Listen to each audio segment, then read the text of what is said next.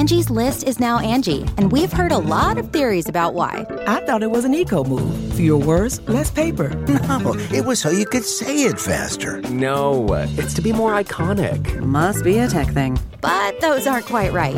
It's because now you can compare upfront prices, book a service instantly, and even get your project handled from start to finish. Sounds easy. It is, and it makes us so much more than just a list. Get started at Angie.com. That's ANGI, or download the app today. Greetings, humans. You have entered the Command Zone, your destination for all aspects of Elder Dragon Highlander. Enjoy your stay. Hey everybody, how's it going? Welcome back to the Command Zone. I'm your host, Jimmy Wong. How's it? It's Josh Lee Kwai. And joining us in the studio today, we've got a very special guest. Wait, make that two guests. Introduce yourselves. Hey, I'm Brendan Halloran. I'm on a show called Space Janitors that is on the Geek and Sundry YouTube network. And I'm Andy Hull, and I am also featured on that same show. On that particular program. Oh, and you guys also write on the show, right? Is that correct? That's right. Yeah, so we write on it. Me and Andy write with two other people, and then I'm in it. I play one of the janitors of the Space Janitors, and I play your dad. You play the puppet version of my dad. Yeah, Does that the affect puppet version of your dad? Well, you know, in the show, Brendan's dad is a fish man. He's a fish puppet. Yeah, You'll have to watch that's to find me. out more Exactly. clearly. Please stay tuned. Do you guys want to explain what the concept of the show is? Oh, yeah, it's super simple. You can explain it in literally 2 seconds. We are janitors on a Death Star-like station. Yeah. It's kind of like the Rosencrantz and Guildenstern of the Star Wars universe. Yeah, right? we're never involved in any of the cool main battles. It's that we're always involved in petty squabbles over our really crappy lives. Yeah, it's like it's definitely like the behind-the-scenes look at life on a giant death station. It's really funny. If you guys haven't checked it out or heard of it, or if you have and for some reason you haven't watched all the episodes, Go watch them all. Doesn't actually make any sense. Because if you watch one, I was like that. I was like, oh, I'll watch a couple of these. And then before I knew it, I just didn't work for 2 days, and I just watched all of them. Yep, you got to just... Once you start... Wow, we owe you some money, man. Dude, go to work. It's okay, Josh. No, I was at work. Yeah, exactly. Okay. I see what's going on here. It's the classic 2 birds with 1 stone. And you guys are on the podcast because you guys contacted us over Twitter, and turns out you guys are also EDH/Commander players. And so we had a couple of game nights, and it was quite fun to play against you guys. It was really cool meshing our metas together for a brief moment. Absolutely. Is this the first time you guys have had fans of your show on your show? Because essentially, most of our playgroup essentially, now, that's we what are this Command is. Zone listeners. Like, we listen to the Command Well, Zone. that's really cool because I was going to say, is it because we're fans of your show? Yeah, there you go. Does that mean we get to be on the Space Janitors next? You know what? It does. It does. We have the go ahead, and we're going to say it. Yes, you can guarantee Josh Lee Kwai, Jimmy Wong on Space Janitors. I somehow think Jimmy is worth a little bit more in that equation than I am. Yes, guys, I'm afraid this price may be a little too steep. You're gonna need to pay me. You're gonna need to pay me with a couple of alliances in the next game we play. just a couple small things. Whatever. You'll take $100 a day. Yeah, You'll like it. I'll take it. Do I get food? Oh yeah, the food on set is actually the I'll best be part there of doing the until show. the food runs out. It's amazing, actually. The one thing that's like the greatest. Yeah, that's true. The food, the craft on Space Janitors is unreal for some reason. Like, I've been on movies and TV shows, and so is Brendan, and like we always say, nothing compares to for some reason, the food on Space Janitors. Well, now I'm super excited. You need to tell me what company you guys hired so I can hire them myself for the next thing I do. Oh my gosh. You just need to tell me where set is so I can just show up. Yeah, exactly. I'm not hiring any companies. Yeah, Josh will walk in with like a walkie in one hand. And a backpack. Yeah.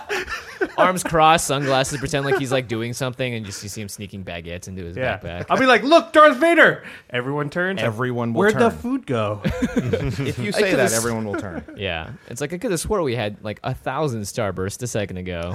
So actually, we're going to do something we've never done before. We have a clip from the show. No way, get out of here. Oh, wow, that sounds great. Everybody can get a little taste. And then probably what will happen, I'm assuming, is they will then pause our show, go watch all of the episodes of Space Janitors, and then hopefully come back. Hey, Mike. You ever notice when the rebels come on board, they never shoot at us? Yeah, it's the best. They can at least acknowledge that we're here. What, by blasting us? No. Little eye contact would be nice. Maybe shoot at us and miss. You know, I think the Squall Troopers actually came closer to hitting us. The rebels treat us like we're insignificant, but they don't even know who we are. We could be important Imperial guys. Yeah, but it's janitor right here, though, right? The point is, they don't know we're the true keepers of the station. We technically have access to every room on board. We tune the hyperdrive, we maintain the giant laser. Clean the barf out of the flight simulator, keep the urinal cake stocked. Yeah, for now. But I'm going somewhere. And someday, I'm gonna be somebody someone's gonna want to shoot at. Hey, if it's any consolation, I think you already should be shot. Thanks, man. That was not a compliment. So should we prepare a conversation for them by the time they hit play on this again? Like, and they've grown out like 2 days of facial hair? Yeah. Or we should just prepare like a razor and some. Our episodes are 8 minutes long, everyone. So you'll be back There's through how, it in a cool there's how many 45 seasons minutes. now? Yeah. There's 4, I think? 3 seasons. Three seasons. I'm wanting a 4th then. Yeah. Because that's the one that we're going to be That's in. the one. Yeah. When I said it took me 2 days, that's like I was drinking a lot of water and going to the restroom in between like every Yeah. episode. So, Yeah. You slept and you had a life. Yeah. I feel that. Yeah. Lunch Fourth breaks season were is had. just That's actually everyone false. sitting down and playing EDH. That's it. That would be cool. I mean, I'm sure you guys have ideas on who each of the who's the commander that Darth Vader would play. What is his dude? I've actually never thought of that. I love never this thought of question that because we either. asked it in our last week's episode about famous people you'd like to play commander with, and like Einstein came up, and it was like. So now we got fictional characters. Obnixilis, Oh, okay. I like that too. Unshackled. Yeah. No Unshackled. searching. The new one? Yeah. No I like searching, that. and if you do, you just take he just chokes you out, man. Yeah, there you that's go. a good call. Yeah. I like Lim Duel, the necromancer. Blue black. I think Vader would be blue I think black. he's but just the Lim No, he's Duel. just black. Just black. just Yeah. black. Oh, right, that one He- is. You're if right. something You're right. dies, he can Yeah, get it's it 3 back. and 2 black. I think. I was gonna say like he has to have red in him, but I guess that would be the younger version of himself. Had the rage. No, Darth Maul's red. Darth Maul is definitely red. Yeah. Yeah, I Darth would Maul's say. black. No, I'd say Darth like, Maul's like a green, black and white tokens Rakdos. kind of guy. really like a populate kind of guy. Yeah, I think you. That's great. Okay, so Let's move on to the show. We have a good show for you guys today. We're going to be talking about, I mentioned it earlier, combining metagames. So that is going to be our main topic and sort of what happens when you get two groups playing together, or just differences between playgroups, because there's a lot of playgroups out there. You can go to your local game store and play with someone else and just have a completely different experience. So we're going to talk a lot about that. Dragons of Tarkir, we've had some questions. We want to spoil everything, but we record the show a week before we release it, usually, like 4 or 5 days. And so we're not going to get to that until our next episode. And do you know yeah, what a date lot of that people have is? been asking us for the review and when it's going to happen, and it's actually going to happen the week after pre-release, so it'll be 1 week after this show. Just logistically, that's just the way we have to do it. Otherwise, we'd have to sort of do half of it and then half of it later, and then it'll just get annoying. it Anyway, would suck just listen to the limited resources because you don't need the EDH review for the pre-release. You need the limited Yeah, exactly. resources review. So Yeah, you're plus not you gonna- need about 8 hours to get through that. So It's like Oh, yeah, it's like easily. spending 2 days watching all of Space Janitors. It really takes that long. Yeah, you can maybe do both at the same time. Who knows? And just absorb none of it. Yeah, exactly. You're just consuming so much content that your brain just shuts off, and by the end, you think you're a little smarter. Hopefully. and then we're going to talk about Brendan's actually commander deck, which is Xenagos, God of Revel. So the second half of the show will be a breakdown of that commander. Xenagod. Yeah, we haven't done one of the gods. Oh no, we did. We did did, you did Crewfix. Crewfix. Yeah, Crewfix, yeah. you did. Look at that, Andy calling me on it. I know, right? I knew right away. Wow, what True a fan of the show. You know what, Josh? Wow. I God, don't so think- embarrassing. We're gonna be on our A game. Usually, I don't get called out for the mistakes I made until Twitter the day after the show Yeah. came out. I'm And not they're used like- to like during the show. Yeah, exactly. Sorry, but remember in episode 12 you said that wasn't very good? I feel like the question I get every time is like, "Do you actually know how trample works?" And I'm like, "No, I don't." I My bad. I'm not a judge. Sorry, guys. Couple of things really quick. One, I want to shout out a couple of our listeners. 3 of them actually. Woo! Emma, Audrey, and Nora, who Yes. are the daughters of Mike Murphy. They live in Burnsville, Minnesota, and I understand that they listen to us on their drive to school. So, Yeah, which is great. Hi, So, girls. Hopefully, you guys are cheering in your car right now. Mike, we answered one of Mike's questions last week, so thank you for the question.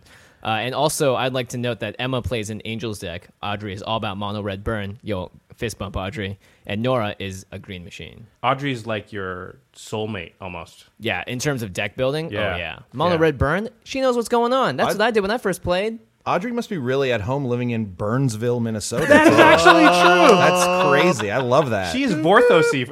She's seriously Porthosy. Yeah, you sisters should take a look at what Audrey's doing and take some notes, guys. Come on. And girls, pay attention to the mail in the next few days because there might be something in there for you when your dad gets his prizes. Uh-oh. Yeah. A massive bill. Pretty sure that's what it is. Yeah. Sorry, the power bill's in. And I wanted to touch on something else really quick before we get into the main topic. GP Vegas. GP Vegas is going to be May 28th through the 31st. But where is it going to be held? It's going to be held in Las Vegas. It's going to be held in Toledo, Ohio. I don't know. For some reason, we're calling it Grand Prix. We're taking it to Burnsville, guys.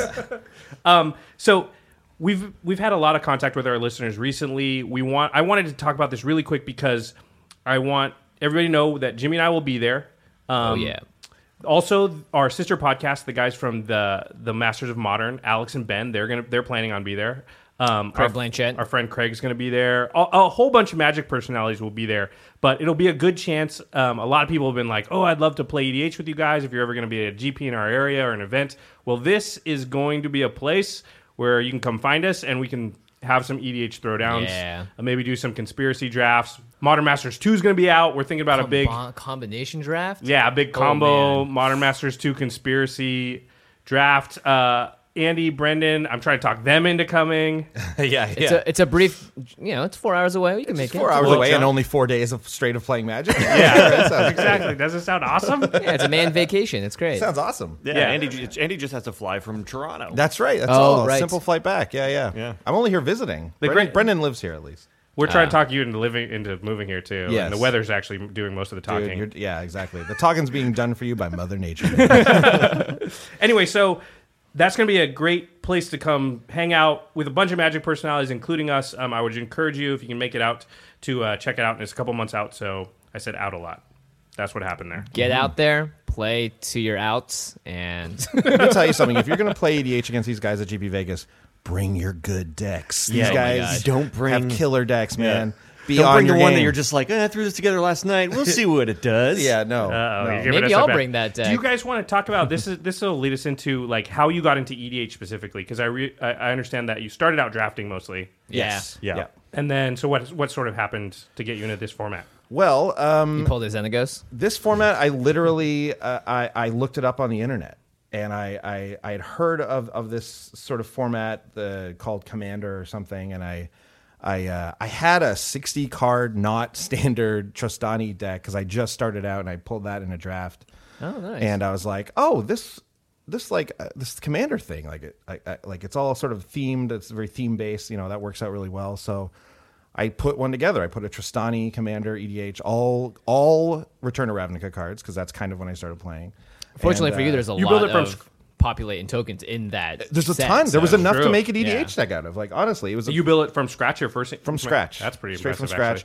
actually. I picked up. I eventually, like maybe even like just like a day or two later, went and grabbed a couple extra cards for it and stuff. But really, I just kind of had a bunch of stuff from drafting and built this deck and convinced our other friend Butler to also do the same thing. And then him and I would play back and forth, and then it just spread. Our play group just grew, and once we had something to do with our drafted cards, people were more into spending money on Magic for some reason. Like, that Right, it's was- more fun to draft if you know Right. you're going to take those cards and you'll be able to turn it Yeah. into... Yeah, because and then Andy got me into it because he came up and he was like, "Hey, there's this format where we can take all of our drafted cards and you can put them into a deck." And he's like, "And the thing is that commons will be good in this." and I was like, "Oh, that sounds awesome because I have a lot of commons and these commons are kind of worthless, but now they're good." And that lasted for like 2 weeks. Yeah, maximum 2 weeks. Andy People lied. say that Andy stuff. And I was lied. like, "Andy, my commons aren't really good in this. You Yeah. guys keep buying cards and Yeah, buddy, you got to keep up. yeah, And by then you're too far into it. too far into it." And If then you ever gotta wanted to know double what an down. arms race felt like, guess what? That's Oh, it. absolutely. Absolutely. Yeah, then all of a sudden it's just like, well, I got to go home and research because my Wednesday nights are awful. And that's what. And honestly, that's what happened. We had this kind of smallish play group of EDH guys. There's about 3 of us. And one night, a new guy came, and he was from Calgary, and he had played with some of the guys who started the format, some of the Canadian guys, because I know there's some guys in Alaska and there's some guys in Calgary. Anyways, he worked at a store and he played with these guys a lot, and he was pulling out like Super Friends decks, and right. like tricked out like And you have your insane all decks. from one I block know. deck. His deck has like spinner rims. You're like, how is that even possible? I'm playing with a tricycle. You know what I mean? Like I had my like Simic evolving deck, and it was I just got trampled. Of course, all of us did, and then we were like, well, if Nick's in this play group, we got to tune up. So we had to go out and buy a bunch of cards. It's pretty common. That's what happens is like one person in the play group will sort of push the play group. Yeah. Somebody else might Yes, be. one person ruins it for everyone else. I've seen the look on your guys' faces when you're playing. I don't think he ruined it. Not at all. Yeah, you guys seem like willing participants. Push the envelope. Just Opened a a door little bit. for us, really. Yeah, we are all adults with disposable incomes. And by disposable, I mean we're buying cardboard. And by disposable, I mean I dispose of it and then I don't have any. Yeah. No, the cards have value, Josh. They retain Investment. it. This is all an investment. That's what we tell ourselves. And your mom's just shaking her head from wherever she is in the world, being like, sure, investment, whatever you say. This is my child's college fund. That So would this be fictional hilarious. child's college fund. Yeah. This cool thing happened. I think that happens quite often when you have a play group and you play mostly with your play group, and then you find somebody else who also plays and they have their play group. And what happens is all of a sudden you're like, well, you should come play with us. Or they ask you to come play with them. And this really cool thing happens where all of a sudden it's like you're in this alternate universe. It's like you know the rules of the game, but metas between playgroups can be like, they can be crazy different. Vastly different, yeah. They can be insanely different. And so, this is a way to really improve actually at the game is it's just like a job or something. If you've been in the same job for 20 years and then you go to a new job, it's like all of a sudden, even if it's similar, it's just a new place thinks a different way, does things a different way, and all of a sudden you feel like you were narrow. Yeah. Whereas if you worked at like 5 jobs over 4 years at different places, first of all, you're doing something wrong because you're getting fired a lot, but also Or you're just quitting a bunch. you just know a lot of different ways to solve problems or think different ways around things because you've been exposed to like, at this place they thought this way, and this other place they think this way, and now I come in contact with a problem and I have 2 ways to tackle it, right? So it's very similar to that. I really like mixing play groups. I really like going and playing with other play groups, something Jimmy and I have been doing a lot recently, and it was really nice to have you guys come in because honestly I learned a lot from that too. We'll get into that. But this is a way to sort of not stagnate, because if you're with 5 or 6 of the same people playing all the time, only them, it can get really insulated and it can get really... Oh, yeah. Super meta, super specific. Yeah. You know? These guys all have, graveyard decks, so like half your deck is graveyard hate. And it's like, Right, you can't exactly. bring that to another playgroup. It's just not going to work, Well, yeah, because they might not have any graveyard synergy, and all of a sudden, like, half of your answers are like, whoa, I don't even need this card. Yeah. This card does nothing, yeah. So it's good just to see. And then you're going to take something from that playgroup that you just played against and be like, oh, they're doing this. Bring it back to your playgroup, and all of a sudden, like, your playgroup's like, mind blown, what? You can do that? Yeah, absolutely. So yeah, You can attack with creatures? What? what? Traditional damage to death. One of the things I thought was really interesting when I played was we see a lot of deck lists, and like people are like, "Can I see your deck list?" I'm like, "Sure," but that I think a deck list is really not a deck if you think about it, because it requires you to play against it. And you don't see a lot of the synergies when they're listed out by creatures, spell, enchantment, because each of those cards, like, if you had to draw lines between each of them, it would just be this huge mesh of stuff, and it's hard to understand unless you play against a certain deck. So playing against you guys was great, because I was able to see, like, Xenagos, like, really go off in the way that I wouldn't have been able to visualize if I just saw, like, 5 separate cards on the screen. It really helps a lot to play against the deck, because when you see a card actually played against you and you watch the interaction happen, it kind of opens up your horizons. Absolutely. Yeah, it's... I love it when you have a deck and you're like, oh, this is a 2-card combo, or like not infinite necessarily, but like this is a 2-card combo that works. Oh, and this one also works with this, and it also works into these 3 cards together. And then that's like building that spider web of a deck is my favorite. Spider web's a really good way to put it. Yeah. And I think when you're building synergy within your deck, you want that spider web, right? It's like when there's only 2 interactions and then you put a third one in there, it's just not strong enough to hold anything. Mm-hmm. And then as you keep crisscrossing that spider web, and now it can really hold, your deck, and it can really hold the amount of power you need to like win games. So, absolutely. Yeah. Plus, it gives you that flexibility. So it's like if you're not drawing the things that you need to see, you at least have a different side strategy or something like that. Yeah, that's a really good point. Is like a lot of decks, not every deck, but they're going to want They're going to want a main way to win, and then maybe 1 or 2 other ways that they could win if the bad thing happens and they tuck your general, or they exile that one card that you really need, or or they put out the 1 enchantment that just shuts down your deck. So, yeah.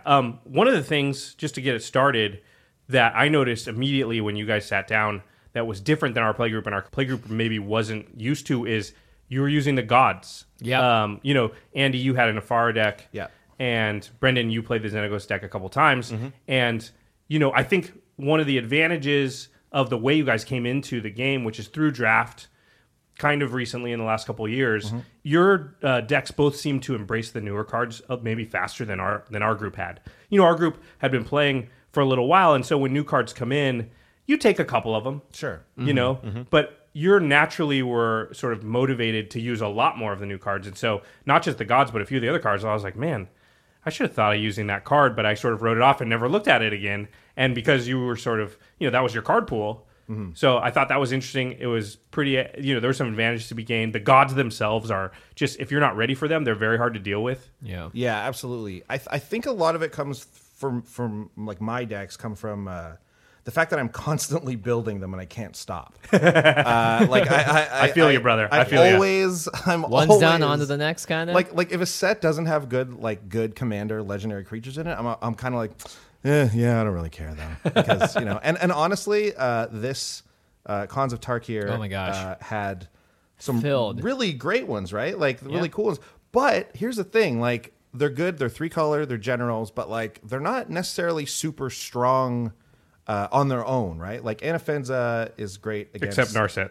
Yeah, and Narset is the one I was like, okay, maybe I'll do Narset. I think I'll takes, do that. It really just takes one more to hexproof, and your power level in EDH jumps like exactly 4 notches. And you have so many options with her too. There's a lot of stuff you can do with it. I like that. But like Sidisi is like, okay, it's a graveyard style deck, but it's spitting out a couple tokens. I mean, you can amplify that ability to make it very good, but like on its own. So I was looking for something like really broken and bonkers, and I didn't find it, but I still have Sidisi, and I still have.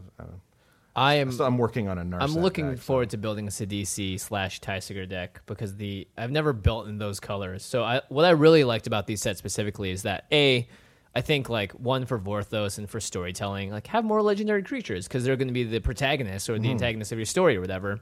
And Wizards is themselves a great service, I think, because it's also like, look, now you're also opening up more 3-color combinations. You're giving them names for every EDH player out there that looks at a legendary creature and immediately ticks it up a little bit more in their book because it says a legend or whatever next to it. Definitely. So yeah, like I'm always on the lookout for that, and I tend to, you know, because we draft a fair amount. We're lucky. We have like a group of 8 or 9 guys who we can usually get about 6 of them together and draft. You guys seem to have the same thing going on here. Like, not everyone has that, right? So we're lucky to have that, and so we draft a decent amount and try and actively use those. We'll go buy singles also, of course, but I think we have more room for those kinds of cards. I have the other decks that I've tried to really tune up, and I'm always looking to put a new card in, and then I'm just like, yeah, but it's just not good enough, right? And that happens, right? Like that happens. Yeah, and building through the draft, it forces you to be a little bit more creative, too, and it forces you to think about cards in a different way. Like, I only have a Xenagos deck because I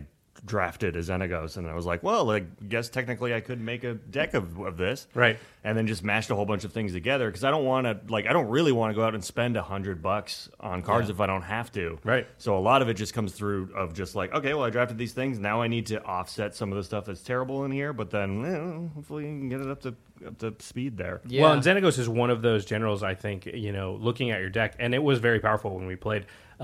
It's not expensive to build that deck at all. So this is going to be a good episode when we break down that deck for people that, you know, don't want to spend a ton of money, which I think is most people. You know, nobody wants to just go out and drop $600 to build a deck from scratch. You know, so Especially it's nice to just go out and like you need Xenagos and maybe like $50, and this deck will be able to stand toe to toe with most things out there. Yeah.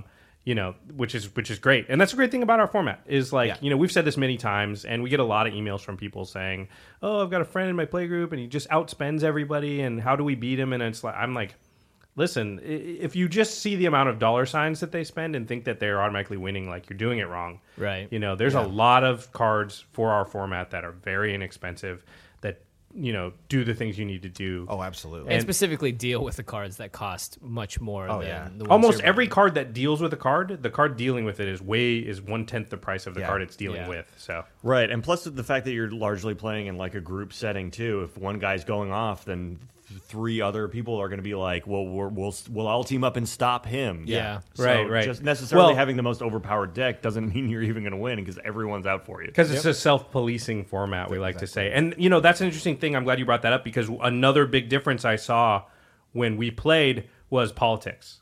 Like, we're super political. Yeah, Our you group, guys, yeah. our We're group, rolling dice to see who gets hit first, just to like keep we're it even just until we, you die. we just talk the whole time. We're always trying to convince at least I don't think there's And I will say this about you, Josh. You are one of the finest talkers that I have seen in a game of Magic. No question. Because I had my move all in my head, and then all of a sudden you started talking to me, and I was like, "Is this guy like putting a spell on me or something?" And now I don't know that I want to do that. Maybe I do want to attack Jimmy. You know, I don't know. Yeah, and then all of a sudden I'm dead. Yeah. And Well, Josh no. is sitting there like, that was a good idea. As he flicks through his cards, I'm like, oh, come on. You are so good at convincing people that, and it's almost like you're intense about it during the game, and I'm like, oh man, Josh doesn't want me to attack him. I'm like, okay, I guess I won't. Like, oh man, like, but then after it's like, yeah, great move, man. It's like, oh wow, I got played like a fiddle. Yeah, I there, got man. played. You're getting played by these guys. Back home, it's like we get 4 or 5 guys sitting around. It's like, well, you're doing the best right now, so I'm going to attack you. And everyone's like, fair enough, that makes sense. Yeah. It's true. It's a lot more no, like we're not like that not at like all. that here. There's It's a much lot more more convoluted. hate in our group too. There's a lot more just like I'm coming after you. I hate you so much. I hate you. that's Everything you got. Yeah. You got to mitigate that hate. Yeah. Yeah, sometimes that'll happen occasionally in our group. I feel like everyone is always so invested in the idea that a few words could get them out of a loss that it's like, all right, great, I'm going to launch a presidential campaign so I don't die right now. Yeah, I mean, it doesn't hurt that we're in LA. Everybody's like dabbled in acting or improv Yeah, or or something, so entertainment of every some person sort. thinks that they're like charismatic enough to, and as a result, they are. Yeah. and so yeah, and I don't know, I love the idea that you're going to go back to your playgroup now and you're going to use all these tricks that you've seen because that will spread it to them. They'll start doing it, and like the politics of EDH is really what puts it in the level of like awesome. Yeah. Yeah, because just sitting there playing your cards is great. But when you're like playing the people and like literally trying to Jedi mind trick people into doing the things that you need them to do, like that's where the game, it sort of takes on like live action role playing a little bit. It's weird because I honestly think the way our playgroup has evolved with the politics side of things directly has to do with us playing the Battlestar Galactica board game. Oh, that is an amazing The comparison. finest board game there is. Finest board game there is. There's It's so all much politics. politicking in It's there, all trying to convince Deception. people you're helping when you're not. That not kind a of thing. Cylon. So honestly though, it's gotten to the point with us where we're all very good at this game now. We all know each other's ticks and we all know each other's spiels. That it's like I'll try and talk to Scott about something. He'll be like, don't even bother. I know exactly what you're going to say, and you don't even need to say anything. You know what I mean? I know how you play. Yeah, You guys should try Resistance if you've never played that. Oh yeah. I have that. Oh, nice. I have Resistance, so we have played that. Resistance is a Resistance riot is like as well. the 15-minute Battlestar Galactica. Like if you don't have 4 hours to commit to a Yes, Battlestar game. Yeah. Well, when I was first learning to play Magic, my playgroup, I mean, they didn't have games like Resistance and stuff then, but we play Mafia all the time because you need a board game. And that's, I think, where it comes from is like at that same time, we were playing both those games like all the time. And so it was just natural for like Mafia to sort of, we didn't have Commander at the time either. We would just play with 60-card decks, but with 5 guys. You know? Really? You played multiplayer with 60? Yeah, it was just free for all. Oh, really? Both Yeah. 60 card decks because we didn't know there was no Commander. I don't even know if Legends was even out yet, so there might not have been any legendary creatures. But Back in the day. yeah, I mean the format obviously didn't exist, but we were still playing multiplayer, and the political aspect was really, something we latched onto from an early point, and it's super fun.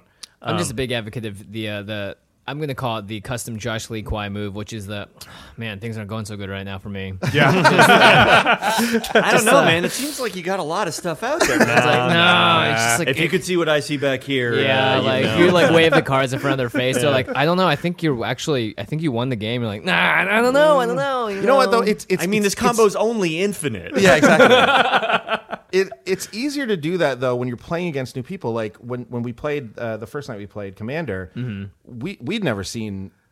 Not only are your decks different from the commanders that they have, right? Like I'm thinking specifically the Chromat? Riku and the Oh, Chromat, right, Riku right? and Chromat. Yeah, every one of Josh's decks is never represented by the commander specifically. And you're Anafenza too, to an extent, right? Like So we're seeing these commanders, and we're like, okay, I guess I can know what to expect from there. But then it's different, Right. And on top of that, it's like you don't know anyone's commander deck anyways when you sit down Right. with them if you've For never the played them first time, before. yeah. So it's like you're putting out 2 out of 3 pieces of an infinite combo that's going to destroy everyone. But like we're like, okay, well, I'm not really familiar with those cards, so yeah, okay, they look fine to me. Yeah. You know what I mean? And then, What's that one doing? Yes, that carry doesn't on, seem carry bad. on. Yeah. it just does this, you know. Yeah. And we're like, oh yeah, okay, fine. And I know because I've done that move exactly. I've done that move so many times. It's like, oh, this guy, he just taps for whatever. Well, I gotta say, like, yeah, we're of course licking our chops when you guys sit down because I'm like, oh, Yeah, yeah, they big don't, time. they have no idea, so I Yeah, can just yeah. convince them of anything, Yeah. because they don't And know. at the same time, we're sitting down there too, and I'm doing things that, like, if we were in our other play group, I was just like, oh, I would never be able to do this. Someone Yeah. would stop me, Yeah. surely, for Immediately, doing yeah. this. But then you're just like, okay, well, went through. And it's like, you're like, what? Yeah, the Wait a first minute. time you like threw down the axe and someone died, it was like, oh, we should probably deal with this now. But it's like too little, too late, boys. little too Here late. comes Xenagos.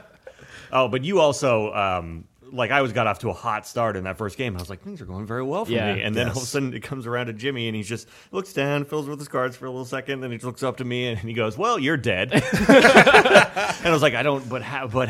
yeah, he's like, I'm sorry, I have to kill you. Yeah. Yeah. Because otherwise, you were literally going to kill everyone. Yeah. So or more specifically me. And it put me in a really tough position because I was like, well, if I don't kill him, he's going to kill me. If I do kill him, everyone else is going to kill me because now I'm tapped out. when you're playing with new people and that deck is very much in a, like, even if you have nothing else on the board, it can just do 20 damage to you if you can't, then you almost have to kill that guy because you don't know him well enough to know which person he's going to attack. Yeah. So you don't know when you're safe or not. So it's like, well, I nobody else that I know right now can just kill me out of nowhere except that deck, so I have to.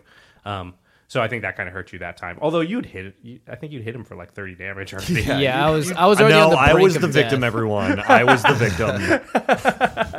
You're just throwing haymakers. That's all Xenagos does. Speaking of that deck specifically, one of the things that was very different was the speed of each other's decks. And your Xenagos deck was all about ramping and getting out lethal very quickly. And I think that's one thing that is definitely going to always be the one factor that goes up or down based on whether or not like a different play group, because everyone is used to like, oh yeah, turn 4 kills are just normal, or like, oh no, we wait until turn 9 because everyone's trying to do some more crazy dirtly stuff. But that is going to be, I think, the biggest difference, and that's sort of like the defining factor of what makes like Legacy so competitive, because it's like you have to have creatures that are below 3 CMC, otherwise they're just unrealistically not castable because you might just die before then. So it's interesting with EDH. I found that your deck was nice. It was sort of right in the middle where everyone's still getting their stuff out. They're happy to get it out.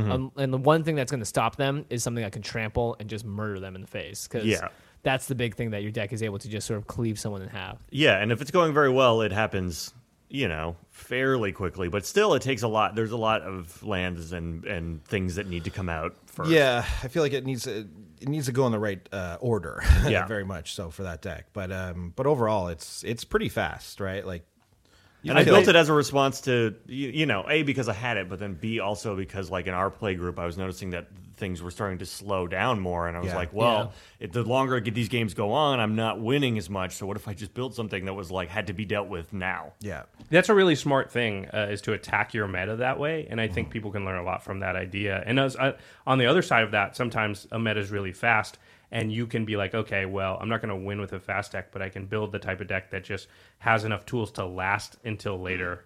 Yeah. And then, and you can build your deck the opposite way Walls, and slow baby. it's pillow fort, that's what they call it. And I think our playgroups were nicely matched in that area because we have Craig in our meta who likes to play a lot of Infect. Right. And Jimmy has a couple fast decks. And so, the Xenagos deck is very fast. And it just so happened that our playgroups also used to like stuff swinging at you for a lot of damage on turn 4 or so. So, we had enough tools to at least stand a chance against it. But I think that type of deck in a lot of playgroups would come in and just destroy them.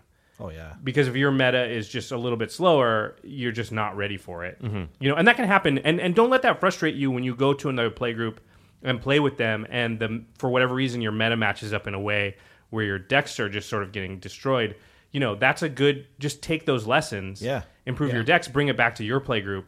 I think I'm always preaching about people just like keeping perspective and like, hey, you lose a game to an infinite combo, like don't freak out and yell at the guy. It's one game, It's one game and it's over, and now you get to play again. It's great. Yeah, exactly. Yeah, exactly. I mean, if the guy does it like cares? every time, 5 games in a row, Sure. maybe you got a leg to stand on. Just, try and keep perspective. Yeah, it sucks to lose, but usually after you lose, if you just take one step back and be like, It was one game of Magic. How many games of Magic am I going to play in my life? Does it really matter? I'd rather play more than less as well. Yeah. If it ends it faster, then all the better. Just breathe, everyone. Yeah, and like this is a format where aggressive decks are kind of hard to pull off, right? Like you got to have a very specific, like you're either a Voltron style commander and you're gonna and you can get that off quickly, or you've got something like Xenagos, or you've got some kind of like I built a soldiers themed.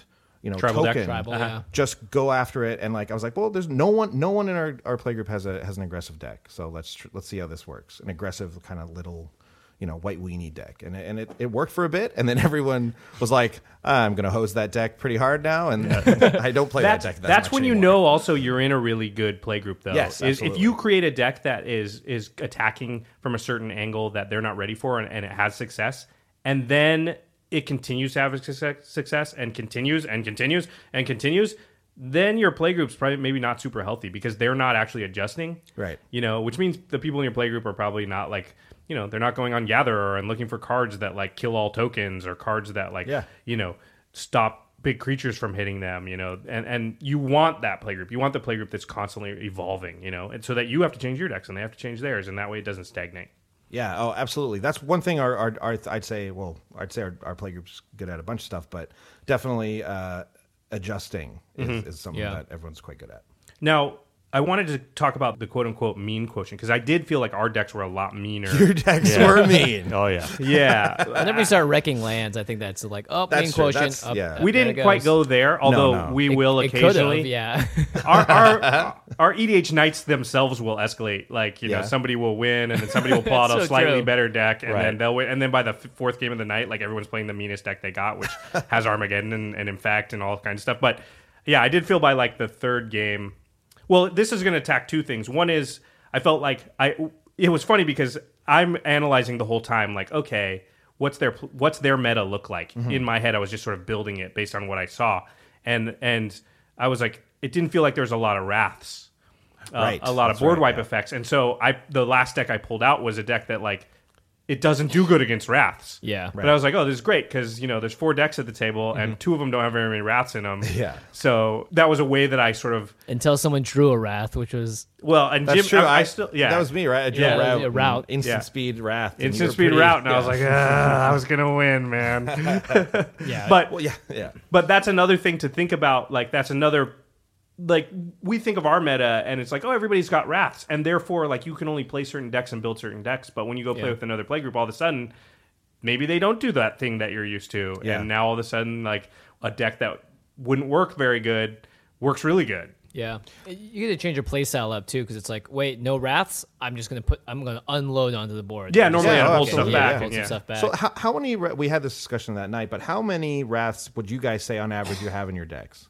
I don't think I have a single deck that doesn't have at least 5. Right. Wow, 5. Right. Yeah. Yeah. What I realized the other night is that I might have one, actually. I need to put more in, and there needs to be a Nev's disc in every one of my decks, because there's so many times when it's like, if you aren't able to get rid of just, it's like you want Decimate, right? Decimate's a card we'll probably talk about in a little bit, but like you want to get rid of multiple things. Like if you can't actually destroy everything that you need to, you're probably going to lose a lot of percentage of the game. So like I run like 3 to 4 probably. I mean, go ahead. That sounds like more on par with what we have going on. I know that at that particular game, I think Scott was playing Nekusar. You were playing your Xenagos, which only has like 2 or something, right? I think it has 1. Yeah, Scott only has. Well, Green Scott and has red, 9. yeah, it's not Yeah. the best color. Yeah, I saw you pull up Blasphemous Act once. I figured that was probably and I the put only that in right before I came here too. So I was like, well, I'm gonna need one of these. At least. Yeah, pretty much. No, I have a few decks that have like closer to 8. See, that's so much, right? Because it's the only thing you have when you're losing, and you're so often losing in EDH. Like if you sit down with 5 people, then 80% of the losing time majority of the you're time, yeah. losing. Like, That's true. That's you know, true. and that's the reset button, and they're just so good. And so I think that it's probably a thing that a lot of people out there are probably running too few, I would say. I think- And those things work in every situation. So no matter what meta you're at, hey, if you play a deck with, you know, a lot of little tokens or a few big guys or one Voltron-y creature or blah, blah, blah, the Wrath works. Yeah. Right? So the only ones it's not good against are decks that don't play very many creatures. And even those, Narset, Jaleva, Still good. those type. You still need to get rid of Narset or Jaleva, And that's what- and a Wrath does that. And that's what one deck you're playing out of the four that are the other four Yeah. that are there with you. You know what I mean? So like it's going to be good. Literally like 4 out of 5 players. And Andy, correct me if I'm wrong, but like it seems like our group plays less wraths, but then more counter spells. Interesting. That's interesting. I don't know. Maybe it depends on certain decks, but I think at first we never played any counter spells. Right. We didn't play any counter spells. I remember Because they're not good in limited. I remember us all putting tuck But yeah, tuck spells in, like condemn and stuff like that. And then at one point, my friend Butler and I, we realized we'd taken them all out of our deck for some reason. Why? And then I don't know, because we were like, They're so good I'd against the rather be gods. something fun. It's sort of a mutual decision. It's like, I'd rather keep playing more stuff. Yeah, it's like Stop we're someone else. We're right? just it's that classic like new Magic player thing where it's like, well, I can put more stuff in it though. You know Right. what I mean? Yeah. But like eventually now we have more answers, and you're right, Brenda. We have more counter spells. We definitely have more wraths, but like still not as much as like you might look at a deck and be like, well, this could use at least another 3, Wrath of God effects. But we have that less, and it creates like crazier board states almost. Yeah. And the games are oddly enough, I think, a bit shorter because of it. Because if you can wrath and then like, okay, well now we're all starting back over again. Yeah, And then wraths do have that someone else nasty wraths, and effect. it's like, yeah. But that's the same thing. That guy came into our playgroup, our friend Nick, and he had loaded with wraths. And every game we were like, oh man, What are we gonna do about we this? start Man. 3 times. Did you guys in know this there was a game. card that could kill every creature on the table at the same time? We just opened our eyes to so many things. Yeah. I think the one thing about wraths that is an easy sort of trick to fall into is that because you're doing it, you're killing your stuff as well most of the time for cheaper wraths. Like when you get above like 8 mana, then sure you're getting rid of other people's stuff instead of yours. But I think there's just a fear of like, but I built my board up. These are the cards I paid for. I don't want to just get rid of them. I'd rather win with this and not have to wipe the board. But Yeah, there's fear of killing yeah. your own stuff. Yeah. I think people worry about downsides like that it's way too too much. Yeah, you can't put an emphasis on it because it doesn't help you win more games in the Yeah. end. You know what? I of course had that exact same fear when I first started playing and first seeing those types of cards, and was like, why would I want to kill my own stuff? You Yeah, know what right. I mean? But then like you never think of, especially when you're a new player, you're like, yeah, but I choose when this gets to be played. Yep. Yeah. So I'll just hold back all my creatures. These guys will go to town. They think I'm falling behind. So generally in our play group, I notice this is the opposite with you guys though. It's like if someone's falling behind and not doing too well, they're stumbling on lands, we tend to leave that guy alone and go like, oh, okay, like but like we're playing that multiplayer draft that we did. I was like, I'm the weakest player here, so everyone attack him and kill him right away. It's like makes sense. Step on his neck. I get it. But like, yeah, so That's where so the you can politics just- come in. Yeah, exactly. better so you your can life hold than back mine. and hold back that wrath and play it at the right time for you. Yeah. Not to mention with EDH, you can often play a Wrath and then you have so many mana rocks or whatever else out. You can float all that mana before if you're wiping everything, or you just play stuff after. Yeah. And that's the big thing, is being able to recover from your own Wrath, or just like craft out your hand. Just because you draw a card in your hand and you have the mana to play it doesn't mean you have to necessarily play it. Like, Yeah. you have to. That's definitely a more skillful thing, is like learning how to hold stuff back at the right moments. Yes. One last thing I wanted to touch on, and it wasn't a huge issue, but I remember that Scott. We should mention Scott. Scott Yamamura played with us. Yeah, Scotty. who's also on the show. Sorry, I think Space I like Janitors, Scott's not Space Janitors. Yeah, he's is he the bartender or the? Yeah, he's the In the bartender. third season, we season made him 3. the bartender and we gave him a cape. So his He had a character cape? Yeah, he has a cape. Kind But of like a he's Lando A cape. Lando yeah. cape. Yeah, Yeah, very Oh much a yeah, he Lando was dressed as cape, Lando. yeah. Oh yeah, Yeah. I forgot about that. But he's the clone, Which means he's the trooper. smooth one. Yes, absolutely. he Yeah, is, yeah. So he had a Nekusar deck, which made him my best friend. Yeah. And but I did remember he mentioned at some point, he was like, "Man, you guys play really fast," and that was something I remember when I back in the day when I was first playing multiplayer and with 60 card decks. I remember going to another play group and they just played super fast, and I was so like, "Holy crap!" Like, Can't keep up. Yeah, Pressure's but there. no, well, not just that, but just like, oh What man, do my cards do? What does this yeah, I say? need What are to these have. words? But it made me so much better because I would realize I have to plan out what I'm going to do and think about that stuff, not just like sit there, look at the TV and then it's my turn and then look like Yeah. It's Yeah, very I'm interesting. awful for that kind of stuff. We do play slower. We always want to play faster, but Yeah. like even like speaking for myself, I just sit there and I will stare at cards and go like, do I want to do this? Do I want to do that? You guys And were I'm like- pretty good. I'd and then I say have to catch myself and go like, just do something. you guys were. I think you fell into the rhythm of it pretty early on. I felt like at first I could tell, and then by the second game, I felt like they've already sort of matched our speed. playing faster, it's better for everyone. You might make a few mistakes, but you know what? Mistakes make it interesting. Mm-hmm. And you'll get better at it. It's just like anything in life. Like, exactly. As you do it more, you'll get better at it, and you'll get better at sequencing. So it's better to sort of force yourself to play faster. And you're going to throw away some games as you're first doing that, just as you're first doing anything. But then that's just an investment for later when you're going to be able to play faster at the same skill level. You're going to learn from your mistakes. Yeah, absolutely. Yeah. I'd rather make my mistakes earlier than later, if that makes sense as well. It does, yeah.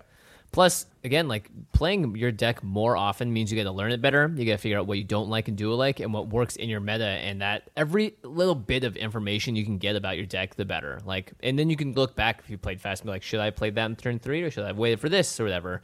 I couldn't predict that was coming out, so I did make the right play. So it's always nice to be able to look in retrospect. And I think speed of play, paying attention to stuff like that is like very just helpful in the long run, at the very least. Also, a lot of the complaint about the format is just how slow it is. Yeah. A lot of people, the things they dislike about the game or about the format aren't even, they don't dislike the effect itself. They dislike that it slows the game down. Yeah. So just playing fast alleviates that. So a lot of times if you're worried like, oh, if I play this, they'll get mad at me or blah, blah, blah. Well, if you're playing fast in general, they won't.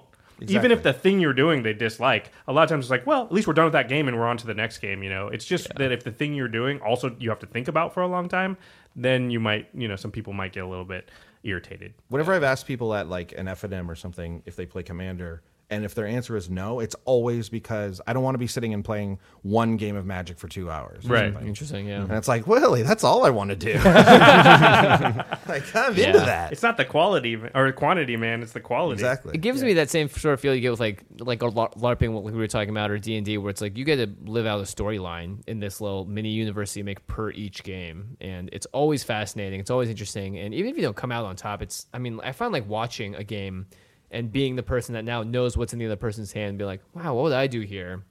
Is almost just as interesting as playing your own deck sometimes. One challenge I would give to listeners out there is maybe next time you're with your play group, just challenge everybody to play super fast and not worry about who wins that game. And just do that a couple times. I guarantee that will make your playgroup a lot better in the long run. Yeah, for sure. It'd be really fun to like set an actual clock that counts down to an alarm for like one of those chess things where you got to hit it. Yeah. Or like you only have a certain amount of time, or like you only have 15 seconds for each thing, and then it's on to the next person's move. And you're like, okay. It'll just teach you to plan ahead, right? That's all. Yeah, That exactly. actually might be really fun. And you don't do that all the time. You just do it a couple of times, and then it's like when people walk around with, like you've ever seen basketball players, and they're practicing with like a slightly over large ball, or they're putting ankle weights on. Yeah. It's not because they're going to play the game that way, but it makes when they play the actual game, it makes it feel like that ball is so much smaller, it's so much easier to shoot it, or they're so much lighter, they can jump so much higher. Mm-hmm. Like it's a mental thing, and I think you can accomplish the same thing. So something to try out anyway. Yeah, just don't cast Warp World because that slows the game down to. But I love Warp World. A meandering tower shell level of speed. Also, like, try playing with oversized cards. That'll make the cards seem smaller and easier to handle. I like that advice. Can up your dexterity. Easier to read. Yeah, my forearms after each game I'm just like so pumped. I'm like, oh god. I got to say this: we have a friend who keeps ordering this one card for his Jorkadine Commander deck. Butler's probably listening to this. He has ordered the same oversized card like 3 times from this one website. He keeps accidentally ordering an oversized one, and it's so funny. He has like 2 or 3 copies of this huge. It's so. Just look at what it says, man. It's right there. What card is it? I can't remember the name of it because I think it might also be in French too. So there's another burn on him. So he's getting all the versions. You guys of live the in Toronto. Yeah. It's easy to order. We order from the Quebec site, face to face. So like, they have all these French cards. Anyways. It's a red card with like you get to tutor and equipment or something. It has to be a commander, right? Because it's a legendary character, a legendary creature rather. I don't remember the name. Oh, it's Godos. That's it. That's Godos, exactly what it is, barbarian. He's interesting. I thought it was like chaos confetti because he just kept tearing it up and you needed a new one each time. Oh, that would be awesome. Oversized chaos orb. Oh my gosh. Touch everything. Touches everything. Short little story here.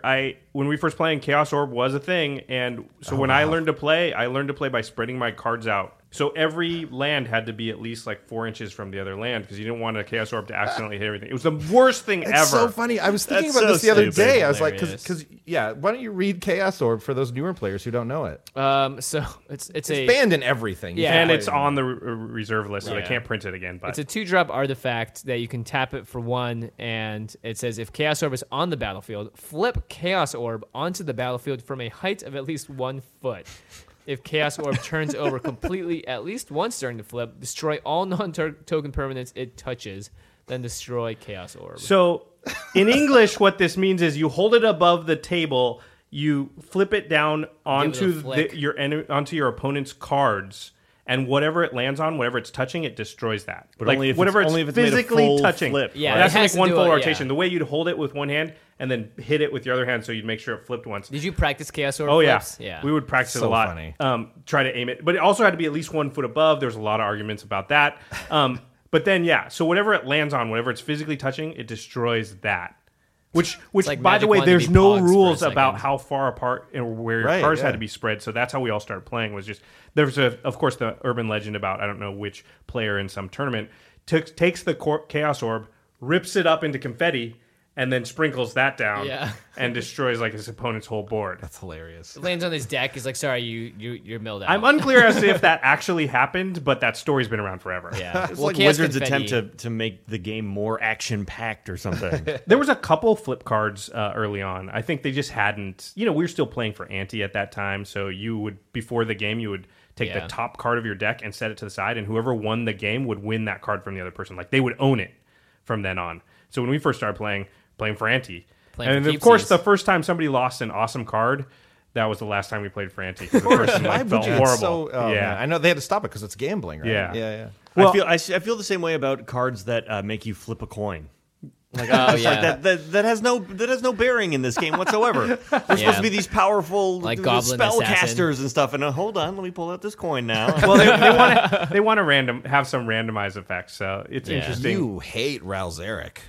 You do not like that guy. Yes. Yeah. Flip 6 coins. Take Take an extra turn for each one that lands. I don't know The that only Is that what thing it worse, is? the only thing worse than coins? flipping one coin is flipping 6 coins. That's so stupid. Well, fortunately, the commander that we're talking about today has no coin flippage at all. No, you don't get to tear it up. You don't get to do anything with it. But it does hit the board, and it does impact it almost immediately because it is the one and only Xenagos, God of Revels. Now, is this post-Planeswalker or pre-Planeswalker? I don't really... This is Post. post Planeswalker. I think my Vorthos is not on top tonight. Sorry, yeah, guys. my Vorthos isn't either. Did he become a god? Yeah. Is God above Planeswalker? Yes, he was a Planeswalker who wanted to become the God of Revels. So that's what he did. Yeah. Well, I enjoy that he enjoys reveling. He is 3 green-red. So he is a 6/5 legendary enchantment creature, and he's a god.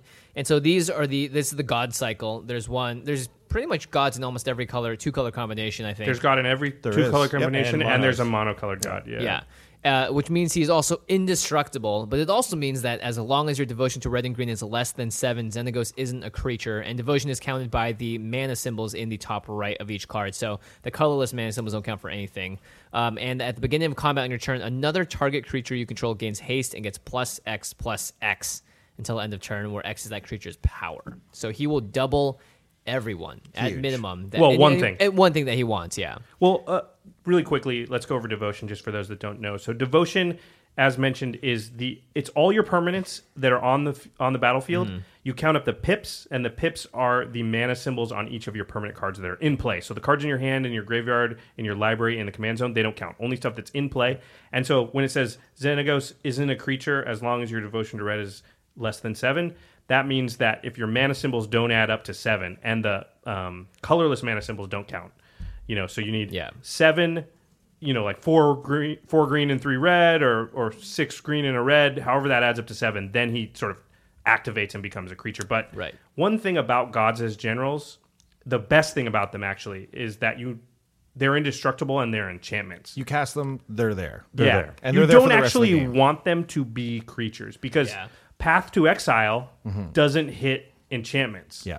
And that's sort of the big thing about having a god as your general, is that an indestructible enchantment is really hard to kill. An indestructible creature, not as much. You know what's funny is that even if you get your god commander to be a creature, and let's say you pathed it, it's not like a normal commander deck. If you path their commander, it's like, okay, cool, I just got rid of put the it into commander, my no command problem. zone. Yeah, well, guess what's in the command zone? It's out next turn again. Right. Now you got another one? Like, you have to have another one. And is it a creature again now? So many times I've been in the position playing against gods and people against me where they're like, it's not even worth it. Right. So even if they have the answer, so They many won't times use they'll it. just be like, well, you know what? It's just not even worth using right now. Yeah. That's one of the things I actually liked about this deck, and when we were talking about being able to build it cheaply, it's because of the general specifically, because it is a general you can count on to stick around, and also this general in particular it puts the burden on other creatures to become good. So like, look at each creature. Would it be better if you doubled the power and gave it haste? Then it's going to be a better creature for this deck. Whereas like a lot of like commander decks will just need really good stuff cards to be good because it needs to sort of support everything else. This is a commander that individually benefits each card that goes on the battlefield, that gives you the option to say like, this has additional text, and most times Xenagos is not going anywhere. Yeah, he's like a point guard in a basketball team. He just sits back there and runs the offense. Yeah, and says like, you go in there now. Here's the assist.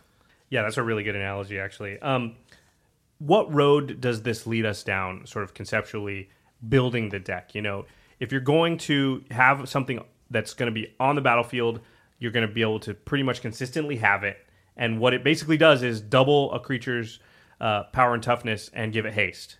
So then what does that make you want to do? How does that make you want to build the deck? Do you want to talk about how you started to tackle that? Yeah, obviously you want big creatures. The bigger, the better. And then you want to give them different types of evasion. So like stuff like cards that make everyone block a certain creature that you want, so you can get your other guy through, or just trying to give everyone trample. Trample is like the thing of this whole deck. Oh, especially because you're in green, and that's green's evasion. That's especially yeah. And red has some absolutely. trample also. So yeah, and then you also don't want to be precious with the one creature that you have out, because Xenagos gives everyone haste. If this guy your big guy gets dealt with right away, then that's fine. Next turn you can just put down another guy, and you're in the exact same spot that you were 10 minutes ago. that's what I found to be the real power of the deck, was like, you're sitting there and you have like 7 lands and Xenagos, and that's it. And it's like, you can kill anybody on the next turn. We don't know.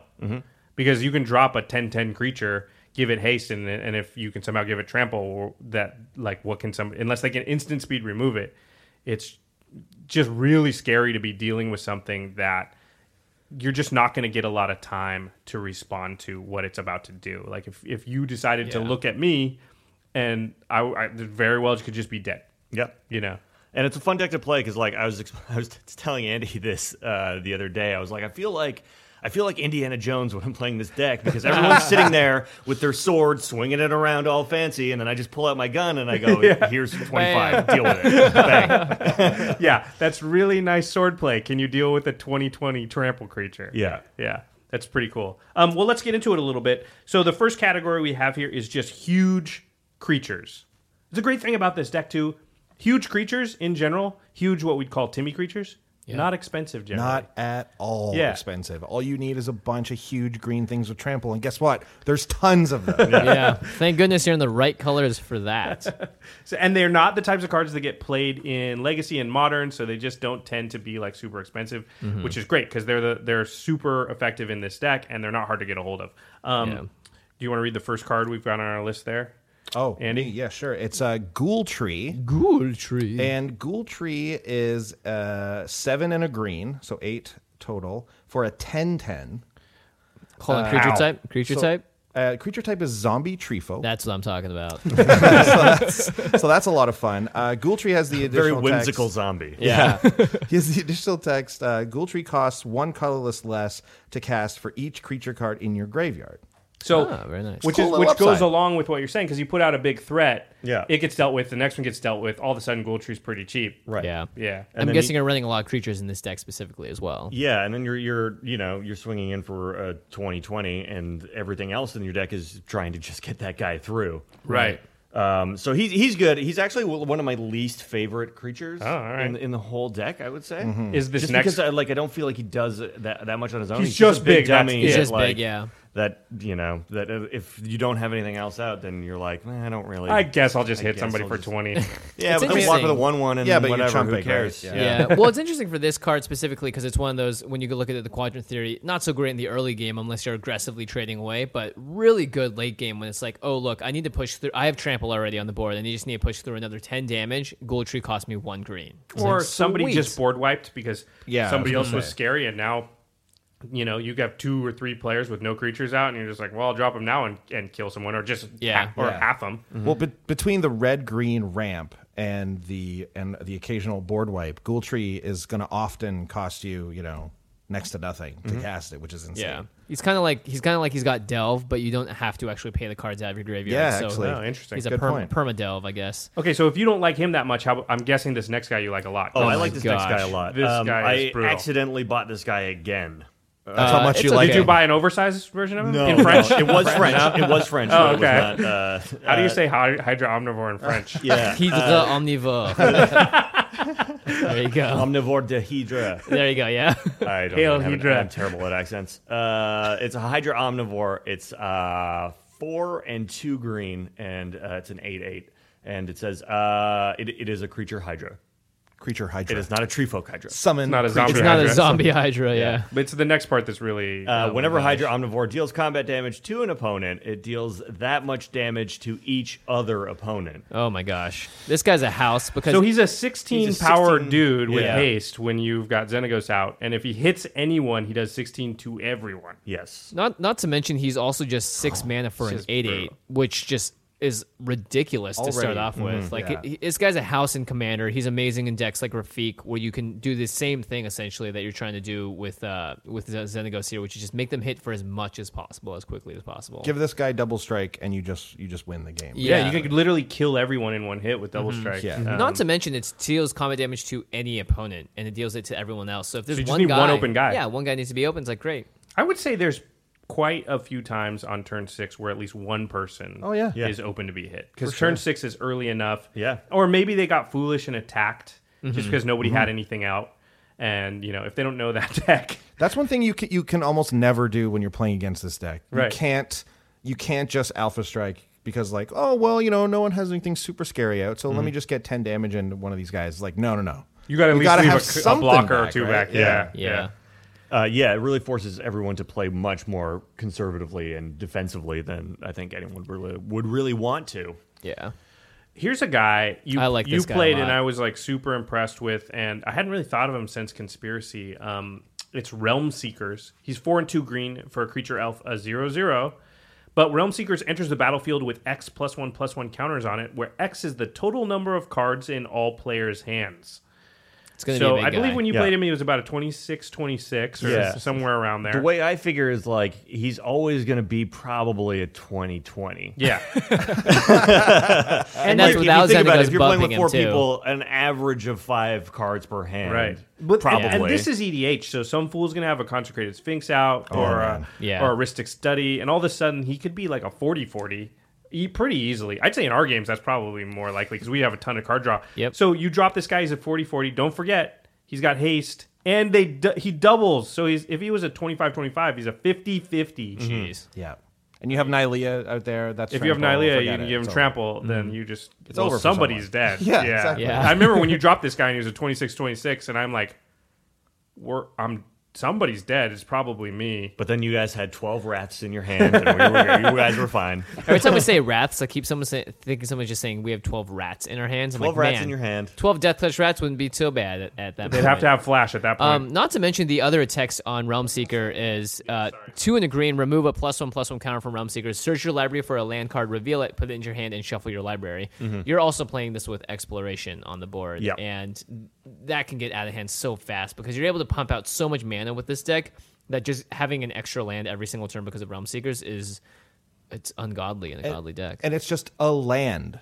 It's not a basic land. Yeah. You know what I Yeah. mean? It's not a specific type of land. It's Yeah. any land. So any of your utility Get your strip lands. mines, your- Grab your Kessig Wolf Run with this. Like, it's insane. Oh, right, yeah. Kessig Wolf Run. Oh, yeah. We'll talk about that in a little The bit. last big fatty here is the Nessian Wilds Ravager, and this card I also thought had a lot of great play when it came out.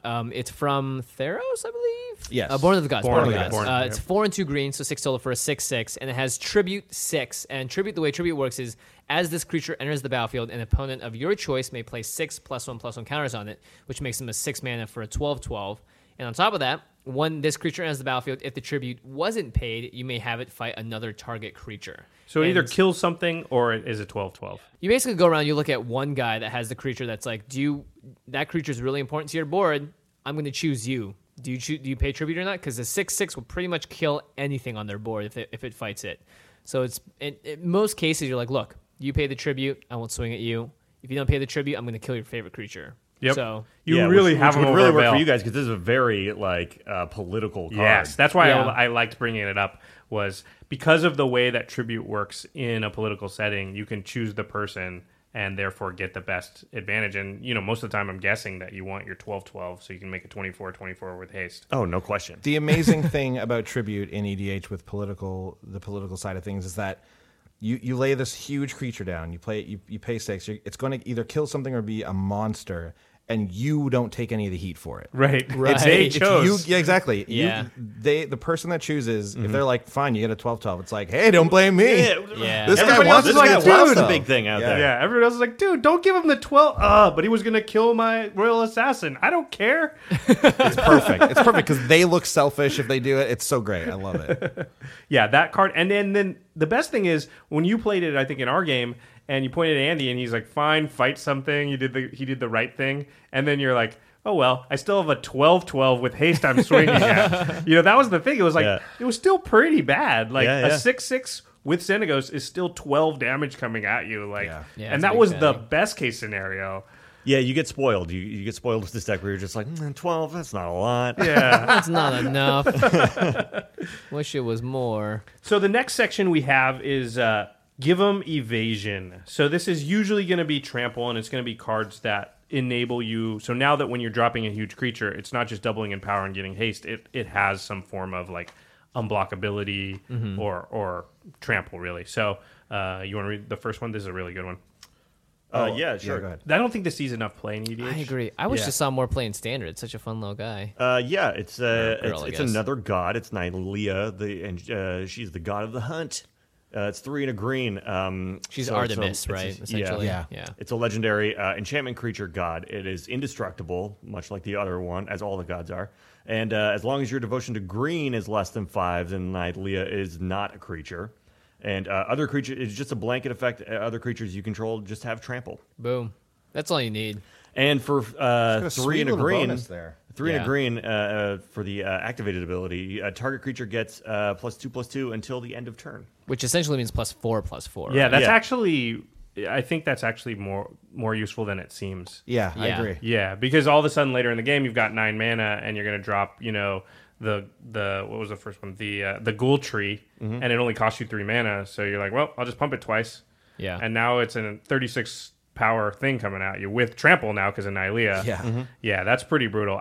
You played her in our game, and again, we all looked at each other like, What are you going to do? oh, now he's got trample. What are you gonna do? Now we're just absolutely dead. Everyone's just dead. Yeah, that's a beating. Yeah. And it's also an indestructible enchantment. Like, this thing is sticking around. You have trample for the rest of the game. It may as well be some like an emblem at that point. Yeah, and it's a 6/6 when it becomes a creature, and it's indestructible too. So then you're still, even if this was your only thing, and you had something that was making this become a creature, then it's still going in for 12/12 indestructible. Yeah, I think it's Just still a lot of versatility. Yeah, like you'd prefer her to stick around, but like I think it's fine to be like turning her into a creature and swinging with her. Yeah, no problem. for sure for her. Yeah. Because she's not your main thing. Yeah. Xenagos, I would think you don't want to devote him because you just don't want to leave him open, because without Xenagos on the battlefield, we'll talk about this later and how to fight the deck, but the deck is neutered a little bit. Right. So and specifically in this case too, it's good to note that the monocolor generals only require 5 devotion to become active. So much easier. So you can balance that where keeping Xenagos not alive but making Nylea go is something that you can actually work around. And we should say the pips on the god card itself do count towards your devotion. Yeah. So Nylea effectively needs 4 other green Right. pips on Yeah. to be devoted. Now here's one guy that actually adds 2 to devotion. It's Archetype of Aggression. He's 1 red, and he essentially does the same thing as Nylea. Creatures you control have trample, but he's obviously much more vulnerable than Nylea is to removal. He's also just a 3/2. And the other part of this text, which probably doesn't make as much of a difference, is creatures your opponents control lose trample and can't have or gain trample. Which I think the archetypes are something that, at least in our play group, haven't seen a lot of play, and they probably should see more. I like they're that so this guy good. costs 3. Yeah. So you have a really good chance of dropping him and a creature, and then giving the other big creature the Xenagos bonus, and now has trample. Yeah. Like I think that's something the deck needs, is the ability to sort of like sneak attack you with the trample. Not like Nylea is something where 4's a little bit more. You're gonna probably have to play her, and then the next turn play the thing, and all of a sudden, if I can see the trample coming, it's a little bit different. I might hold up more mana so I can do something. Whereas if Yeah. you don't have trample on the battlefield right now, I might be like, well, I have 2 blockers. I'll be okay. I'll tap out. And then all of a sudden you play Archetype of Aggression, play a big dude, swing in, and I'm like, oh, even if I block with my 2 guys, I still die because you have trample. Mm-hmm. Yeah, so I like the low casting cost on that guy. Yeah, because I have the other the archetype of endurance in this too. Is that the give hexproof? Yeah, everyone has hexproof, and no one else's creatures can have hexproof. But that costs like 8. 8. Yeah. 6 and 2 green, I believe. Yeah, but if you get it out, it's a monster. Well, then it is a monster. Now Maze of Ith doesn't even stop you. Oh, exactly. gosh.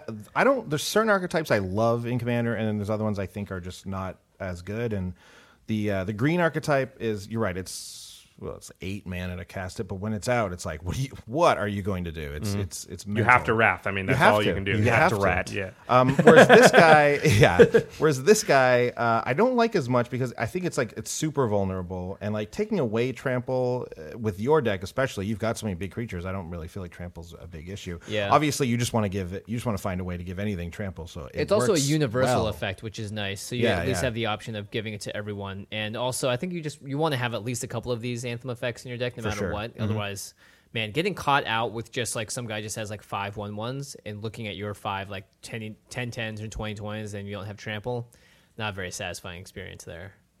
For sure. You just don't get the deck to go off, right?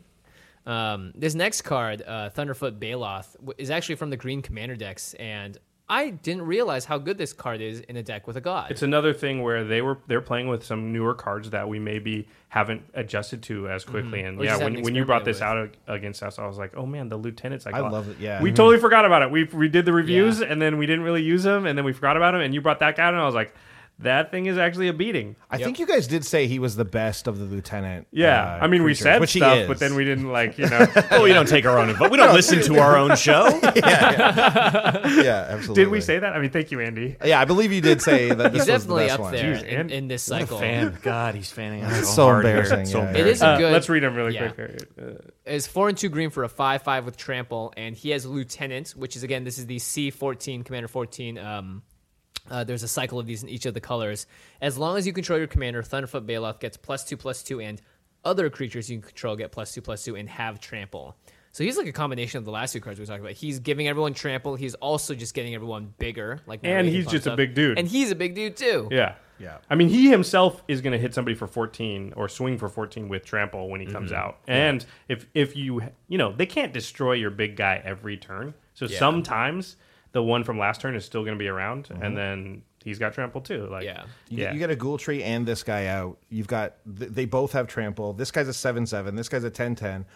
Which one are you going to pump? Oh, whatever. It doesn't matter. 10/10. You're dead either way. Yeah, 10 right? because it's Doesn't matter. 12/12. Doesn't even matter. And the big important thing is you have to control your commander, and we saw this as a downside originally because like sometimes your commander's gonna get tucked or whatever. In a god deck, this is almost always being triggered because people usually don't main deck enough hate for this. In our meta at least. So it's like Thunderfoot Baloth comes out, you're like, well, he's here to stay. All right. This next one. I singled this card out for a couple of reasons. I'll read it really quick. It's Roar of the Challenge. It's 2 and a greener. It's a sorcery. It's from Khans. It says all creatures able to block target creature this turn do so. But it has Ferocious. That creature gains indestructible until end of turn if you control a creature with 4 or greater. So in this deck, you're always going to have Ferocious. So you're always going to make something indestructible and then force all of somebody's creatures to block it. The thing I like about this card, there's a few things. One is it's an uncommon from a recent set. So it's super cheap and it's super easy to get your hands on. And it's really one of those cards that most people will overlook and not even think about trying to use in a commander deck. So I was glad you did. And I like the versatility of this card. Yeah. So what it does is if you happen to have 2 creatures, you can force through one of them by forcing all of somebody's creatures to block the other guy. And probably kill a Let's say big you've got number of their other Archetype creatures, of too. Aggression and Ghoul Tree. Now all of a sudden you give the Ghoul Tree, the Xenagos bonus, so it's a 20/20. It has trample because of Archetype of Aggression, but doesn't matter. And then you put Roar of the Challenge on Archetype of Aggression, and you attack somebody. And all of them have to block the archetype, all their creatures, and you're just going to smash them for 20. Yeah. But the versatility of this card is, okay, that guy's going to kill me next turn with all his creatures. And I 20 can't kill isn't- anybody. So I'll just give my Ghoul Tree Roar of the Challenge, make it indestructible, and make all his guys block and kill the guys, and I can sort of mini wrath him. Right. And so there's this ability to use it in a situation on defense a little bit. And I like cards like that, where it's like, hey, I'll use this to win the game sometimes, but I'll also use it to save my butt sometimes. Yeah, the one side of the board. Because one Ghoul Tree is not going to help you against 50 tokens. Right. But a Ghoul Tree with Roar of the Challenge might. Yeah, exactly. Yeah. So I really like that card. I think it's thinking outside the box. I think a lot of people would not use that card in a deck like this, but I think it's pretty good. Not to mention, if you stick Death Touch on this card and you have Trample, oh boy, you're just machine gunning everything down. Absolutely. Well, then you can kill all their creatures and them, maybe. Yeah. Yeah, and it's like another product of like building. Like I drafted this card, Right. Yeah, it's just a regular uncommon from cons, and I had it in a draft, and then you sit around afterwards and you're looking at all your cards and like, well, I don't know, it forces you to think about them in different ways. Yeah. I think very few people that build Xenagos probably have something like Roar of the Challenge in, and going back through the history of Magic, this is an effect that's been around for a while, and there might be a better version of that, but I like the thinking of having that type of effect in. You don't want 5 Roar of the Challenges, but having one in there, I think is pretty smart. And you can tell me, but I'm guessing when you have it, a lot of the times it's probably like, oh, I'm going to be able to do something tricky here. Yeah.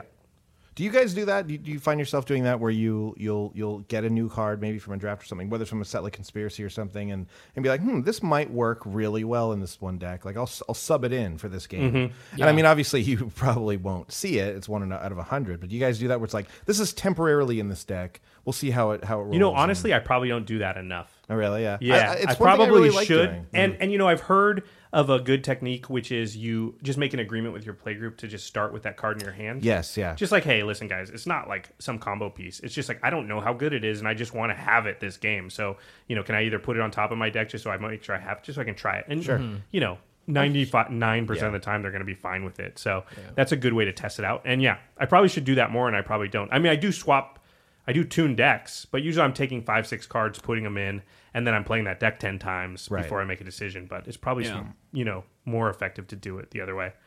Moving on to our next category is Pump 'em Up. We're going to pump you up. And the basic gist of this is like sometimes you'll swing for 25 and they're going to be at 30.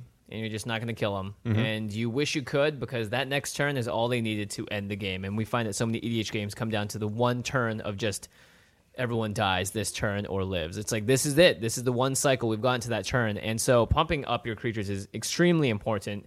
And I'm very glad you included one of my favorite discards of all time, Savage Beating. 3 and 2 red. This card is a house. This card is bonkers in this deck. Especially in EDH. It's an instant for 5 mana, 3 and 2 red. Play Savage Beating only during your turn and only during combat. You're just like, sure. Yes, that's what I want. Sounds about what I want to do. Choose one. Creatures you control gain double strike until end of turn. Double strike and doubling their power, which is essentially quadruple striking with what you're doing with Xenagos. Or untap all creatures you control, and after this phase, there's an additional combat phase. And there's the wonderful word entwine on there, which means if you pay 1 in a red extra, so 7 total, you get to do both. Wow. Two double strikes. This is a game ender. This card is crazy with Xenagos. You not only double their power and double strike with them, you get to do it again. So it's actually times 8, right? Yes. Yeah. If you have a 10-10, he's a 20-20 with Xenagos, he double strikes, and then he attacks twice. Yeah. So he's hitting for, instead 80. of 10, 80. Yeah. That's killing 2 players. That's if you only have one 10-10. Yeah. That's not counting if you have a couple other dudes. Yeah, because all of them have double strikes, so it all adds up so fast. We talk about this a lot on our show, is the ability of a deck to, out of nowhere, sort of deal a huge burst of damage. Yeah. And win you games you couldn't otherwise win. And this is one of those cards. And every deck needs a few of those cards. Insurrection type effects. That's our go-to for that type of effect. But this card is way more finesse. It's way fancier. Yeah. It's Not to mention... people Insurrection and everyone goes, okay, whatever. Yeah. If somebody does this, you're like, holy crap, that was awesome. Not to mention, too, that, like, entwining is one of the most powerful keywords in EDH because either one of those is amazing by itself. Like, what if you have a creature that when it deals combat damage, you get a Reckon enchantment? Like, well, I'd love to swing with him twice this turn. And you can do it for 7. Like, that's not anything. That's less than Insurrection. Yeah. Yeah. And, in a pinch, you just double strike one guy and you probably can kill somebody. Or, you just get two combats and you can. And there might be times where, just the 2 combats will win you the game. Like both guys are sort of low, and you just go boom, boom. Yeah. So really or cool just card. Hydra Omnivore everyone. Doesn't even matter. Really cool card. This next one was mentioned earlier. Do you want to read it, Brendan? Yeah, sure. Yeah, it's called Kessig Wolfrun. It Great is a lands. land from Innistrad. And so it taps for basic colorless mana, and then for X and red-green, and tapping this land, then target creature gets +X/+0 and gains trample until end of turn. So it's an excellent way to sink your excess mana into giving something trample, and then just pumping it up, because every time for every mana, you're pumping it by 2, essentially. Yep. Yeah, because Xenagos is going to double it. Yeah. And it gives that trample word that we like. This is again, kill somebody card. Yeah. Mm-hmm. Once Kessig's out, I feel like the deck is like, oh, I'm like, if there's 3 players, then there's 3 more turns left in the game. So tough to deal with it too, because it's a land. Yeah, and it plays on something we've talked about the format, which is, there are a lot of land destruction cards in the game, but people don't play them because it's just gotten so much publicity as like the feel bads and the things that people don't like about Commander, and so people are really hesitant to run land destruction. Mm-hmm. Most decks will have like 2 pieces, a strip mine and a vindicate maybe, and so you're pretty much in the clear with things like this. Like, it's going to sit there. And so once you get that out, every creature you play is getting at least a couple extra power that are going to be doubled by Xenagos. Yeah, very, very good card. It's a monster, because also with Xenagos, not only does this give you +X/+0, you're going to hit that +X, and then actually Xenagos is going to add to the toughness. Oh, true. As well, because it right. pumps it by the amount of power +X, that it yeah. has, right? Right, so right. that's just a little bonus from Just a Kessig nice that little you're not bonus. usually getting from Kessig Wolfrun, right? Yeah, good point. The next card, I like this card, and it's something that we talk about a lot with Commander decks. This is Ogre Battle Driver. So it's 2 and 2 red for a 3/3. It says whenever another creature enters the battlefield under your control, that creature gets +2/+0 and gains haste until end of turn. So Pretty good. yeah, so Especially you if might you're trying to think kill. this is the type of card a lot of people wouldn't put in a deck like this, and I think they'd be wrong not to. So again, you're smart, Brendan. What it does is it covers you for those moments when they do deal with Xenagos. Mm-hmm. We talk about this all the time, Jimmy, which is like, can your deck function without its commander? Does it have a chance to still do stuff? And you want a couple cards that simulate the effect of your general, because, listen, games just don't go how we want them to. People chaos warp your commander and put it somewhere in your deck and you can't find it. And if that happens, like, you still want to be able to win. Yeah. Mm-hmm. And if you're going to play a creature with no haste that's big and just hope that he's still around next turn, it's probably not going to happen. So Ogre Battle Driver turns your deck back on. I love Ogre Battle Driver. Yeah. It's honestly one of my favorite Commander cards, and it's something that, you're right, it doesn't see a ton of play. It was from a pretty recent set, right? It's like M14. It gives everyone haste, and it gives them +2/+0, and I have it in a Mail, the Anima deck, and it's just a horse. Yeah. It's an absolute horse. And yeah, like, if you don't want to spend the, $5 on anger, you just get yourself an Ogre Battle Driver, and it's amazing. I love it. One of my favorite cards. It also pumps the power. So Yeah. even if Xenagos is out, it's not like it does nothing. No. Yeah. You're getting 4, basically. Yeah, so it's still good even if Xenagos is out. And I would guess most of the time you probably hold it unless you really need it, just in case Xenagos goes away. But And don't forget, like, Xenagos only gives one creature haste. Yeah, true. So you get this guy out, you drop again. You drop your Draw 2 Hydra things. Omnivore and your 10/10. It's like, oh, well, which one will I pump? Which one? They both get haste. Okay. You know what I mean?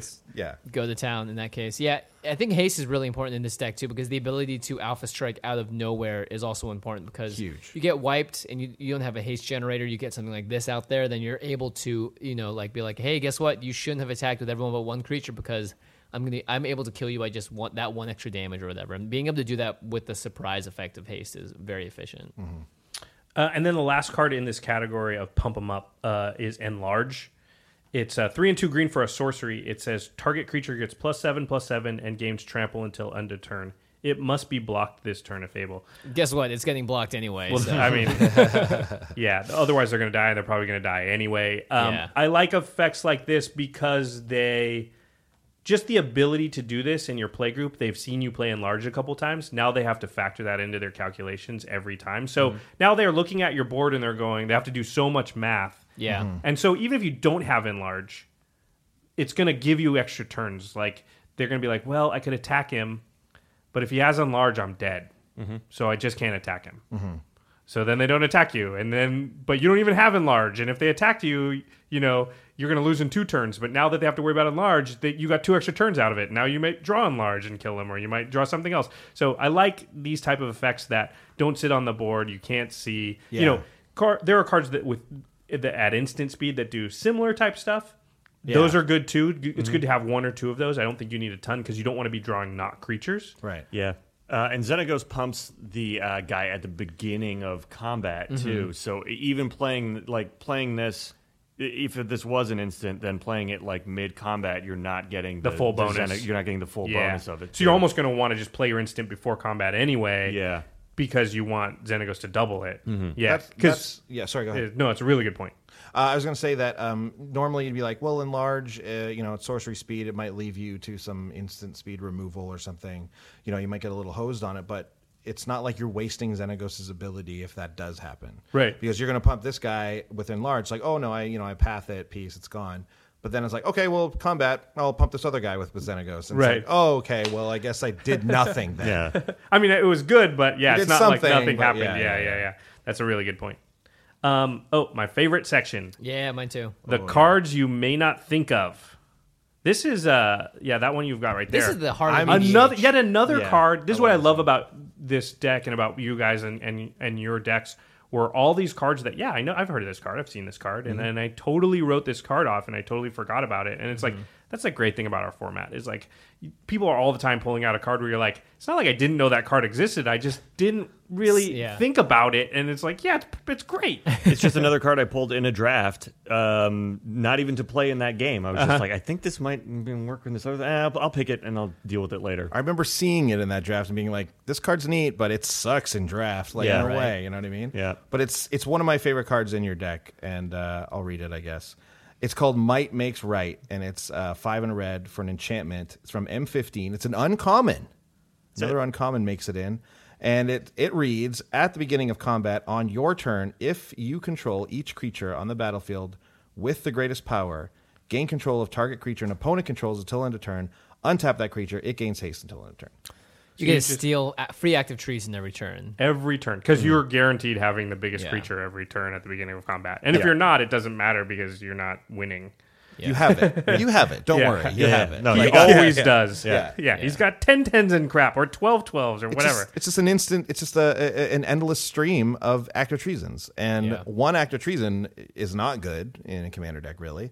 But one every turn. But one every turn for 6 mana once is amazing. It's great. A lot of times it's just going to pull their one blocker away. Absolutely. So it's just like you don't even care to hit them with that creature. It's just like I just want my Ghoul Tree to get in and hit them for 20. So. Or they're forced to just block with like their commander, and they're like, "Gosh, I guess I have to at this point," and it sucks, but it's really it's so effective.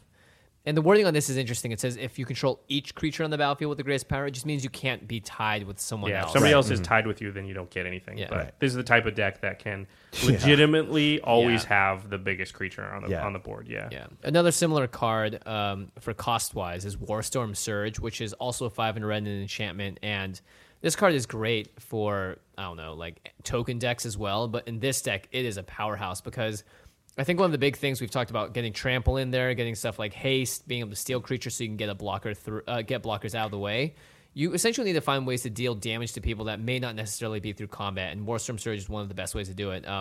Whenever a creature enters the battlefield under your control, it deals damage equal to its power to target creature or player. So this does both. You can just dome someone for 10 with your Ghoul Tree, or you can get rid of their one blocker. Or you play 2 creatures, you get rid of 2 blockers, and you're essentially doing what the deck wants to do, and it's all in one nice, nifty little package. Yeah, because I'm not in this deck. You're not putting down anything really that's less than 6. And 6 is going to be small in this deck. Exactly. I mean, a lot of times it's going to be 8 to 10. Yeah, that's pretty brutal. Another thing about it also works with Tribute with what was I going to pull? Ogre Battle Driver too. Because that pumps it when it comes down too. You can stack it too. So and with the Tribute, I think it would.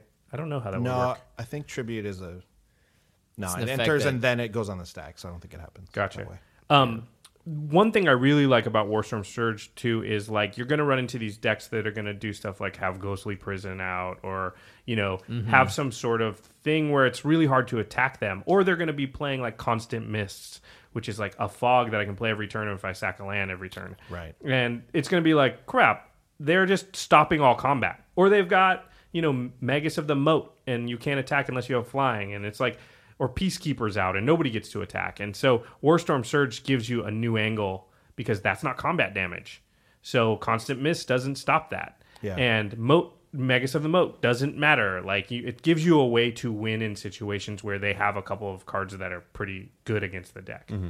Yeah, I love this card. I have this in most of my red commander decks. It just so happens that it particularly fits with them.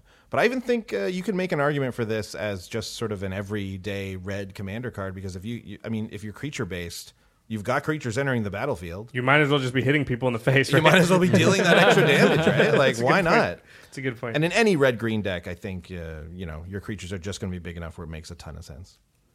I pulled another one out that wasn't actually on the original list, but this is actually my favorite card in the whole deck. It's Wanvoli Beast Tracker. Wanvoli. Did I give you this card? I think I gave you this card. You might have. I think I did. It's an uncommon from M13. It's 1 and 2 green.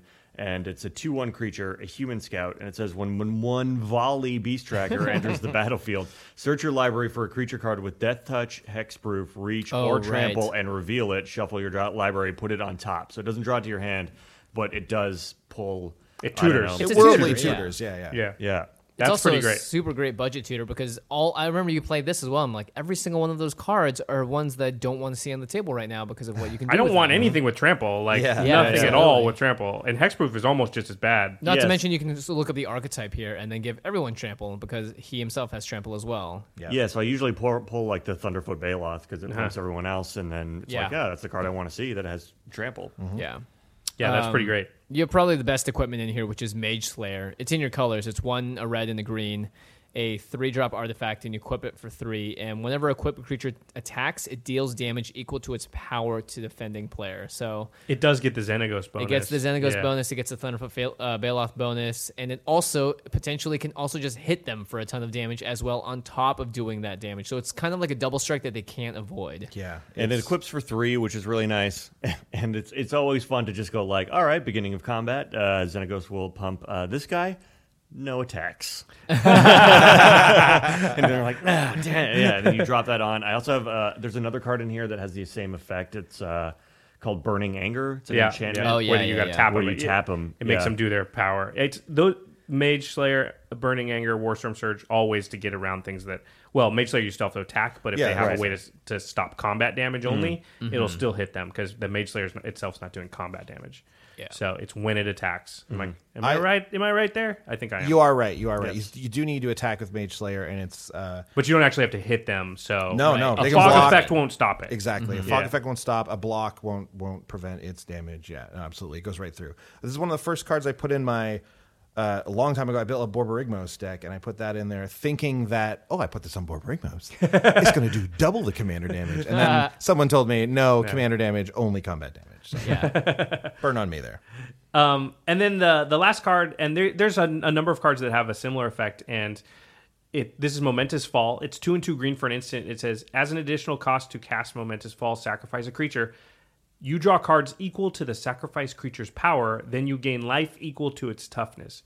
Now remember, you're going to cast this after Xenagos pumps the guy. Mm-hmm. So if you just need to refill your hand, or you're almost close to death, or both, or you just think it's fun, then you can just sack your 24/24 dude, draw 24 cards, gain 24 life. Yeah. That seems pretty good. Monstrous. Not to mention you can do it second main. After you've hit him. You hit him, because you hit him for power's 24 there. first, Yeah. and then you do it. Yeah, and plus, it's always good to have an effect like this because you go to attack with your huge dude, they path to exile. You're like, I'd rather gain life and draw cards. Yeah, exactly. You know, exactly. Or if they board wipe or something like that. Yeah, So- the instant speed is very nice there. and you can even play it off turn because your guys are still pretty big. A lot of times, gaining 10 life and drawing 10 cards. You know, when they wrath on their turn is going to be totally worth it. You know, in a lot of decks, that card is not great because most of your dudes are 3/3s or 4/4s, and it's just not very efficient. In this deck, when you regularly have, with the Xenagos bonus, things in the 20 power and toughness range, Jeez. yeah, then that card's busted. Yep. Absolutely. We're going to move into the next section, which I'm going to call Command Zone Suggestions. It's a new section. It's a Woo! new section. Very so, exciting. Yeah, we've unofficially did this. We've unofficially did this. Good English, Josh. Yeah, nice We one. done did it. We done unofficially did this in the past. I'm going to stop that right now. So the first one, and it's staying with the theme of recent cards that are not super expensive, is Teamer Battle Rage. This card is just great. I think this card turned out to be a house and limited. Yeah, Limited, and it's it great. can definitely make its way into so many other decks. It's so specific, but it's so good at what it does. It's the type of card that, in general, we don't like in our format because it doesn't recur. Single it doesn't use, start. But in this deck, it's literally like kill you. Yeah. So I'm going to read it. Teamer Battle Rage is 1 in red for an instant. It says target creature gains double strike until end of turn, but it has Ferocious. So that creature also gets Trample if you can control a creature with power 4 or greater. You probably will. It's almost impossible in this deck not to have at least 4 power because it's Xenagos. Mm-hmm. Yeah. And so you can instant speed, give double strike, and trample. I'll take it. That's the kind of card that you attack and they're like, okay, Yeah. I take it. And you're like, you're dead. Yeah. Even if you're attacking for 12 and it's like, okay, yeah, I'll take the 12. Yeah. Well, they see 24. 2 mana, they're like, what can you do with 2 mana? There's no huge pump. Yeah, that's fine. I'll block with 1 guy. And you're like, guess what? He's going to trample over and kill you anyway. Yeah. And go ahead. It's like I said earlier, it's the type of card that forces them to play in such a different way all the time now because they know that it's a possibility. Absolutely. Combat tricks are rare in Commander. Very too. rare, yeah. So, and there's a reason for that. You don't get a lot of longevity Value, out of them, a lot of value out of them. But, 1 or 2 can really surprise people and can do that thing where, I need to hit this guy for this extra damage. Bam, you Teamer Battle Rage. That person who would have killed you is now gone. Yep. Think of it on Hydra Omnivore, too. It's just like, Oh, my God, yeah. please, yes. Yeah, he's an 8/8. I make him a 16/16, swing at you. You're like, okay, I block with this guy. Double strike trample. I hit 32. everybody for 30 damage. Yeah. That's probably going to kill almost everybody. It's a quick way to kill everyone, yeah. Yeah, that's going to happen sometime if you put that card in, and everyone's going to be like, what? Yeah. Why didn't you block, dude? You killed us all. Then I'm going to get up from the table. I'm going to throw my cards out, walk out victorious, never touch the game again. The next one I had written down was Armed and Dangerous, which is very similar. I love these fuse cards. I Yeah. think they have, again, anytime you have a modal ability or you get to do extra stuff on the card and you get to choose or you get to do 2 things or 1, always a good idea. Armed and Dangerous is 2 half. It's a fuse card, so there's 2 halves. There's a 1 in a red half that costs 1 in a red. It's a sorcery. Target creature gets +1/+1 and gains double strike until end of turn. Very useful. Similar to Teamer Battle Rage, the double strike's really nice there. Dangerous is 3 in the green for all creatures able to block target creature this turn do so. Now, the key point here is you can target 2 different things. Yeah. Yes, yeah. And you can cast them both for 6 mana total. Yes.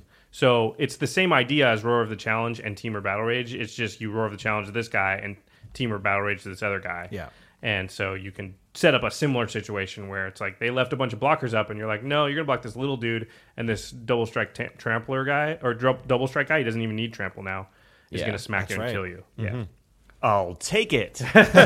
Sold. And it's another not expensive card. It's not even a rare. Yeah, It was out of exactly. gate crash. One card that I have recently become acquainted to more because I've been I playing. just a lot bought with like Craig. 8 of them. Oh, actually, are you talking about Greater Good? Oh, you're not about to talk about that one? No, I'm actually talking about a card I added to this list last minute, and it's Oh, I added a few You cards tricked too, me. Jimmy. Okay, all right, Okay. all right. yeah, it's the Chariot of Victory, which is a Journey into Nyx equipment. And the big thing about this is it costs 3 to put down, but the big one is equip 1. And it gives 3 things that I think every EDH deck is always like frothing at the mouth to get, which is equipped creature has first strike, trample, and haste. You have all 3 of those things for 1 mana to equip it onto a creature, and like I feel like in this deck there are enough creatures that want that. Or, because I think Xenagos giving 1 creature haste is nice. Being able to just swing onto someone else and just give 2 creatures going at the same time feels like it's pretty powerful. Oh, yeah. I remember seeing this card during this draft format and being like, it's pretty good. It's not great in this limited format, but I feel like there's a bunch of Commander decks that want this, and I think we found one here. Yeah. It's never ended up another picking card that replaces Xenagos' effect also, Yes, which I think, Yeah. you might want 1 Always or 2 more of important. those. The next card that I prematurely spoke of, and It's now also I actually Craig will- has Yeah. forced us to both get Chariot of Victory. I had a and couple this of card. these, but I just bought a ton of them because they're just super useful. Now this one's not as cheap as the other This ones. is an I think expensive it's- card. It's Yeah. not super expensive. I think it's in the $7 range. I think $7. $7. Yeah. Please. Oh, So boy. it may not be with I'd our rather theme up I'd till rather now, buy lunch. but it is very good.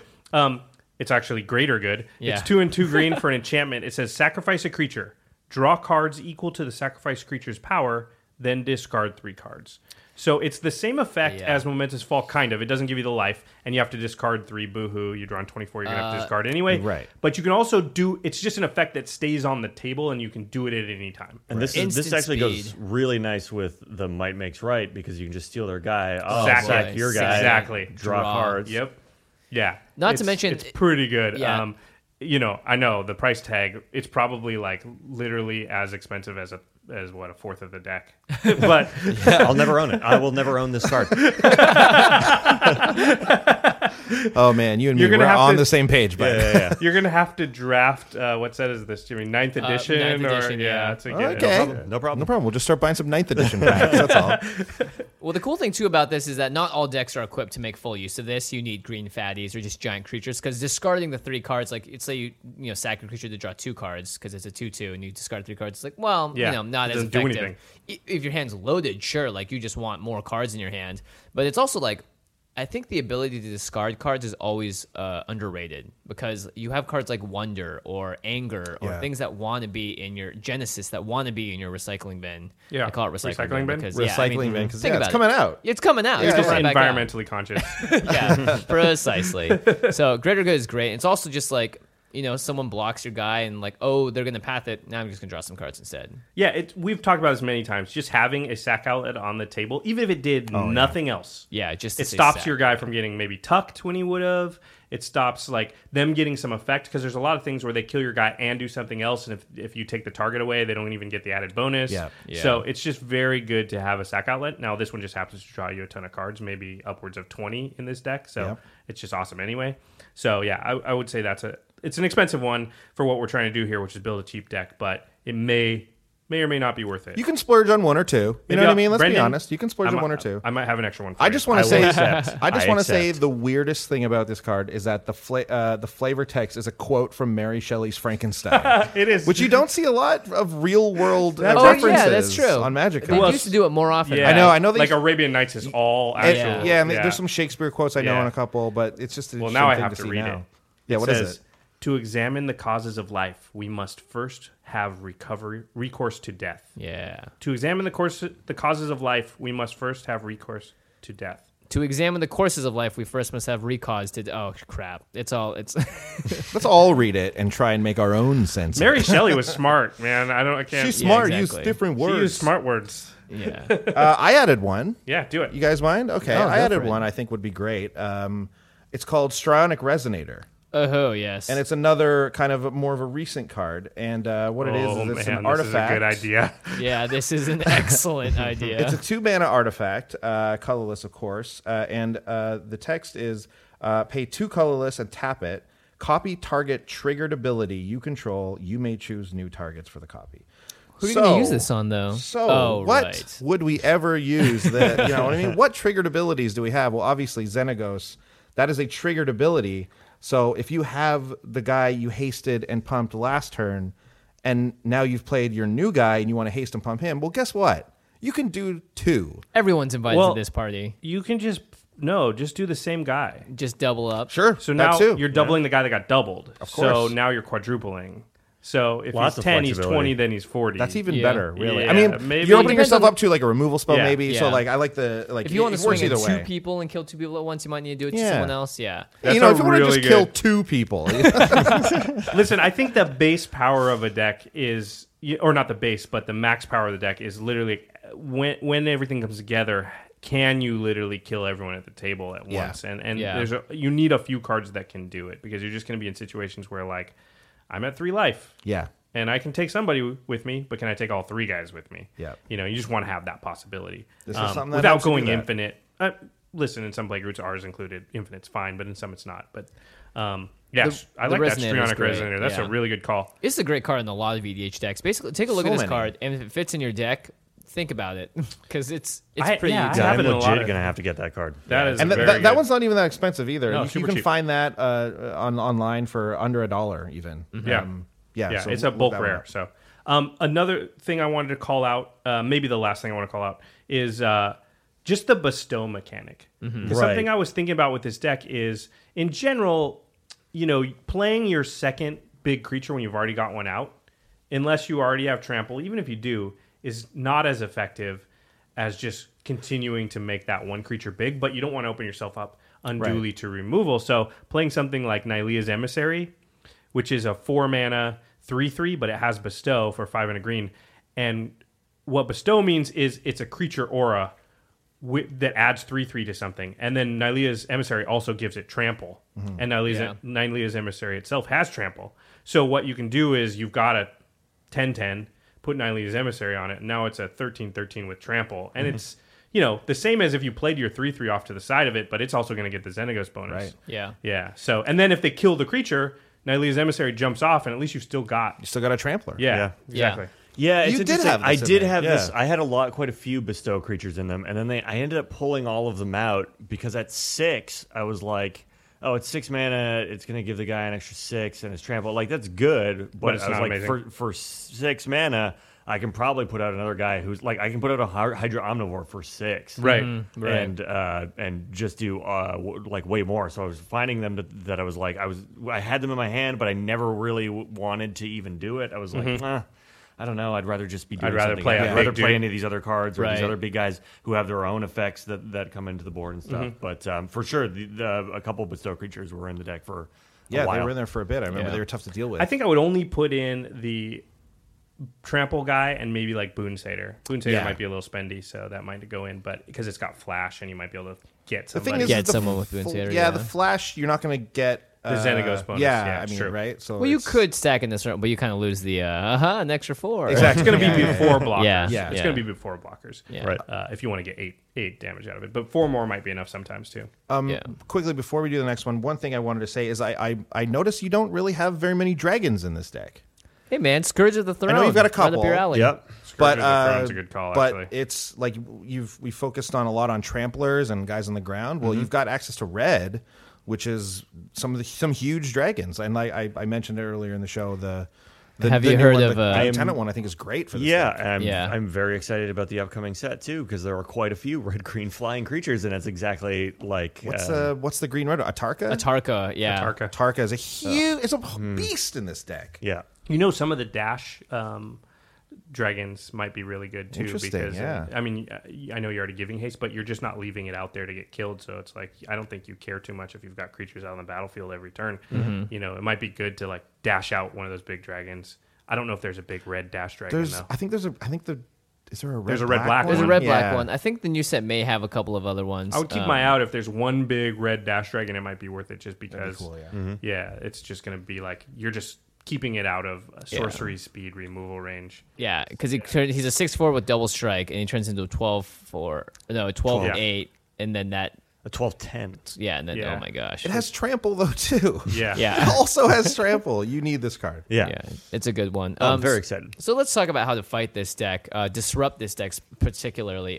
Gods, like we've been talking about, they're hard to deal with, and they're a pain in the butt really. If you don't have something in your deck to deal with it, and it's like Purphoros is out, the timer's on, right? Everyone set the Doomsday clock to 6 because that's how many turns we have left, or 4, or whatever it is. And that's why we have the wonderful word called tuck or exile and things that get rid of enchantments specifically. So Chaos Warp is one of my go-to favorites for this. Chaos Warp is extremely good. If you're playing red, you need to have it in there. It deals with almost anything in a way that's really hard for our format to deal with. It's better than Exile because if you need to exile a commander, then they put it back in the command zone. Yeah. But putting that commander back into their deck somewhere... And, like Chaos Warp, there's a downside. They could draw it, but the chances are really slim of that happening. Yeah. Let's read Chaos Warp really quick for those that don't know. Sure. So Chaos Warp is 2 and a red for an instant in red. And the reason that Chaos Warp is so great is because it's just not an effect you see in red ever. It's the owner of target permanent shuffles it into his or her library, then reveals the top card of their library. If it's a permanent card, they put it onto the battlefield.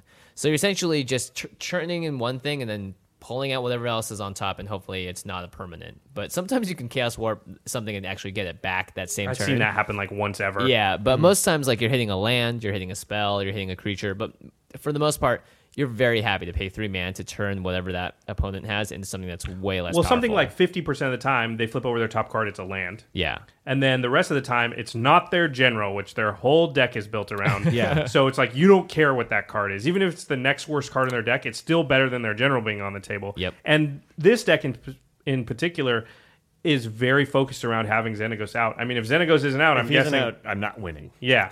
Right. Yeah. So You may that, not be losing, but you're certainly not winning. Certainly not winning.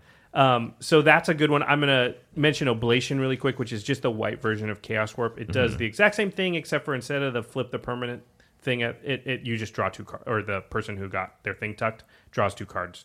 So 2 and a white, instant. The owner of target non-land permanent shuffles it into hers or her library, then draws 2 cards. Yeah. The upsides here are much better than the downsides. Yeah, I believe that's in the white Yes, it is. 2014 Commanders. Same with And- Chaos Warp. Yep, and it's just getting to the point with the gods that I think that Oblation and Chaos Warp are actually... Like, Oblation's almost as better than Path to Exile now.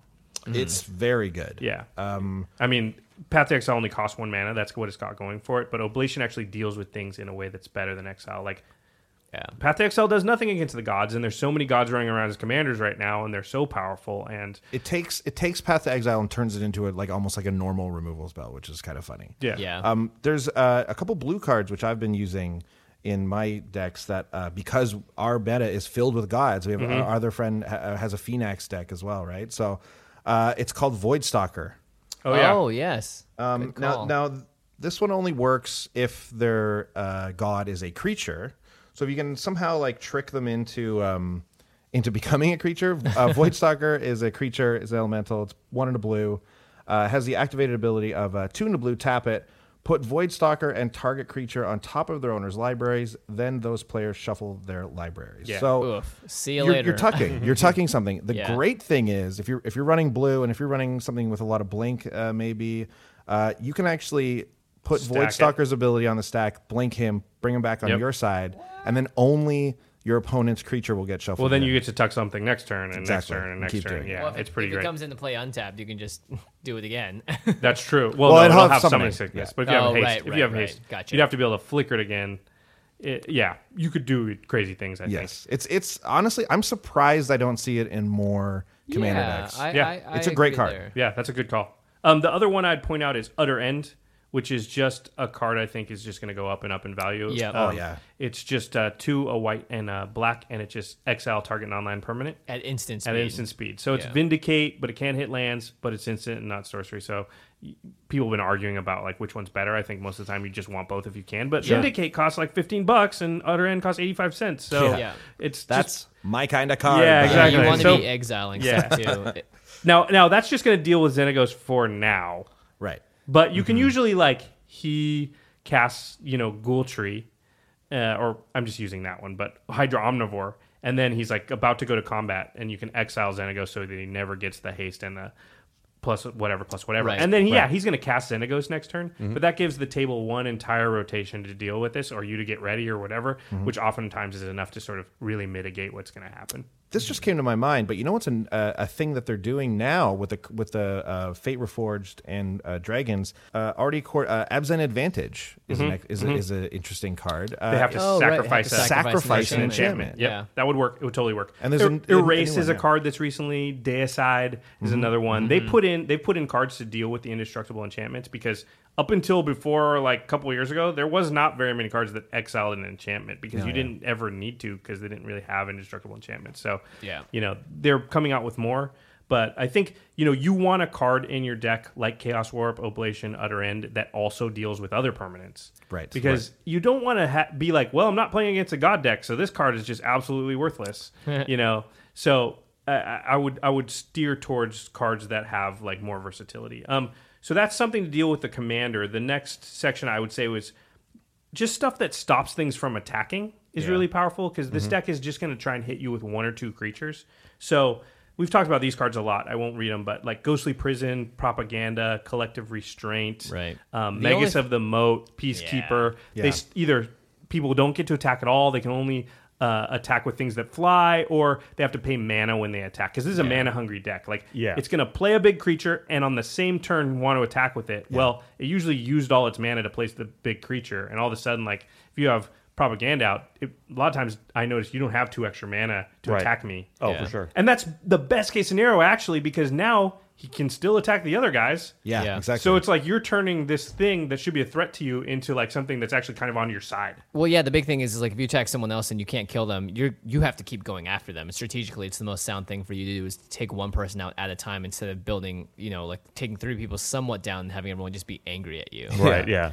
Yeah, it's just like Craig says, like, you gotta be like that dog. You gotta, like, once you got your mouth on the throat, you just can't let go. You can't go. Step on his neck, Homer Simpson. Yeah. It's really just about that one, like, deflection. Just moving it across from you to someone else that one time, and it's worth it for the rest of the game. Once I'm really actually quite poor at that, too. Because I always take a big swing at someone, and I'll go, like, cool, swung at them for a lot. Anyways, I'll focus my attention elsewhere now. And I'm like, why am I doing that? No, now you just made one guy mad. Yeah. One thing I will say is we see quite a few of these types of effects, and I've noticed that your deck actually deals with them pretty well. We've had to deal with Propaganda a bunch, and you Propaganda very prevalent in our meta. Very prevalent. So I've noticed that you sometimes, like most times, will only swing at the one big dude because that's all you need to do, and paying the extra 2 mana. Sometimes it's not a big deal. It's not like he's attacking with 10 creatures, right? Especially if you're ramping the entire time as exactly. well. Yeah, so it might be the turn it comes out, maybe you don't do that, but that guy's still going to be out there. Yeah. And, potentially the next turn you could have an extra 2 mana up because of exploration and stuff like that you're pumping out too anyways. One thing that really hosed you in the game that you, Scott, and I played before we came here to play with you guys is I had a card called Azorius Guildmage out, and it's a hybrid blue-white. It's a creature. It's a 2/2. It has 2 abilities on it. One is like Tuna Blue, counteract activated ability. The other is Tuna White, tap target creature. Yep. Oh, yeah. Just turn tap off your target big creature, dude. and I just kept tapping Brendan's, because it's beginning of combat, right? So it's before he declares attacker, so he goes beginning of combat, okay, I'll pump this guy, and I go Tuna White, tap it, peace. Like, done. You just wasted your whole ability. Maze Citadel of Siege? Citadel Siege, Yes. Citadel Siege is a new card that would really shut down Do you have this to deck. tap that at combat? It's beginning of combat. Oh, perfect, yeah. There's this actually kind of leads into the next category, which I called just stuff that stops haste. Yeah. And just like Blind Obedience, Frozen Ether, Kismet, all of that will tap your stuff. This is all stuff that means your opponent's things come into play already tapped. Right, yeah. And that's just another thing. With decks like this, I'm usually trying to just stop that out of nowhere haymaker. Hopefully if you've built your deck correctly, once you have time to untap your mana, get everything situated, you're hopefully okay. You can keep a blocker up where you maybe didn't have one ready, or a couple of blockers, or you can like leave your mana open because you didn't know to before. And this sort of gives you that one turn where it's like, okay, there's still a big creature there, but now I'm ready to deal with it. Sometimes you that's just the need scary that one thing about turn. haste. Yeah. Or I'll just board wipe, and just like we'll push it to one more turn. So I think those effects again. They're just gonna halt it. Yeah, they're not gonna like. Momentarily. These aren't effects that are like your deck's done. It can't do anything. It's just like, okay, we're just giving ourselves enough time to have a chance against it. Yeah. And the last thing here, of course, is just instant speed, targeted removal, Swords to Plowshares, Path to Exile, anything that can get rid of like, all right, I pumped this guy, I'm going in all the way, and you're like, all right, no blockage. You're like, all right, I'm gonna pump him again with another spell. You're like, all right, boom, Path to Exile. Just like something that can just easily, just sort of like the swift, samurai sword just cuts off the head of the attacking enemy. It's like, oh, I'm safe, I'm good. Got rid of the one big thing that I needed to, so I'm good for now. It's also really good against this deck because, listen, you're going to begin combat. I don't know who you're attacking. If you're going to swing at Andy for 24, I'm super happy about it. So I don't actually want to kill that thing if I don't have to because you're just helping me. But if you happen to say, look at me and send that thing my way, then, oh, well, now I'm going to path it. So that's sort of the versatility that gives you. Is it like, hey, I'm gonna just let you go if you're gonna wail on that other guy, but if it's at me, then all of a sudden you hit the kill switch. Yeah, and you can also use that to your advantage by just like show it to him. Yeah, just be like, hey, listen, do you want to do some damage or no damage? It's your call because the some damage just won't be to me. Swords to Plowshares has See how he's talking right now? I know, See right how now he he's- just convinces Right. you? Yeah. We're not even playing, but I'm like, well, okay, I won't attack you. Swords to Plowshares has the added bonus though for Brennan. It's like, oh, well, then I just gained you 50 life. Yeah, You yeah. know? Yeah, Sure. exactly. And Yeah. that's happened before, and it sucks. Well, another way to disrupt the deck, I guess, is just have Josh talk to you for a little bit, and you have effectively dodged it. Like saying, I know I'm out in the parking lot. I don't know Yeah. where I am. Speaking of dodging disruption, that is our final category for this deck, is just how to get around these certain things. And I like the first category here just because it is really so important in just tutoring.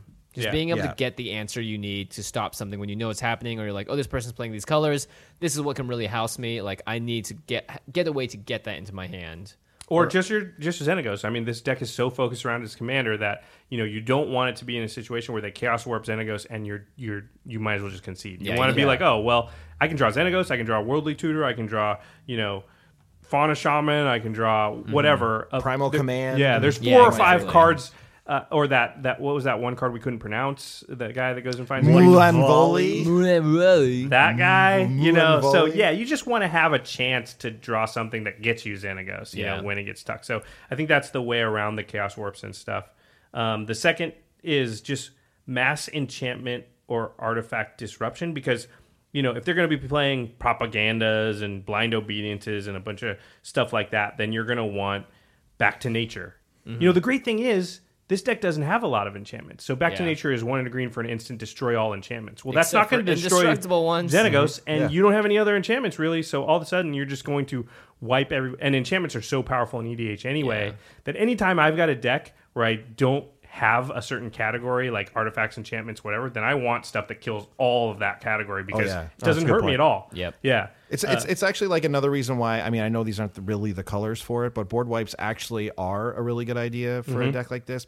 I Because know of your haste. and also because of your general, right? Yeah. Like I have an Afara deck that's just like, I'll board wipe at any time because you guys all have nothing and I still have my something. general out. Yeah. It's great. Yeah, it's a really good point.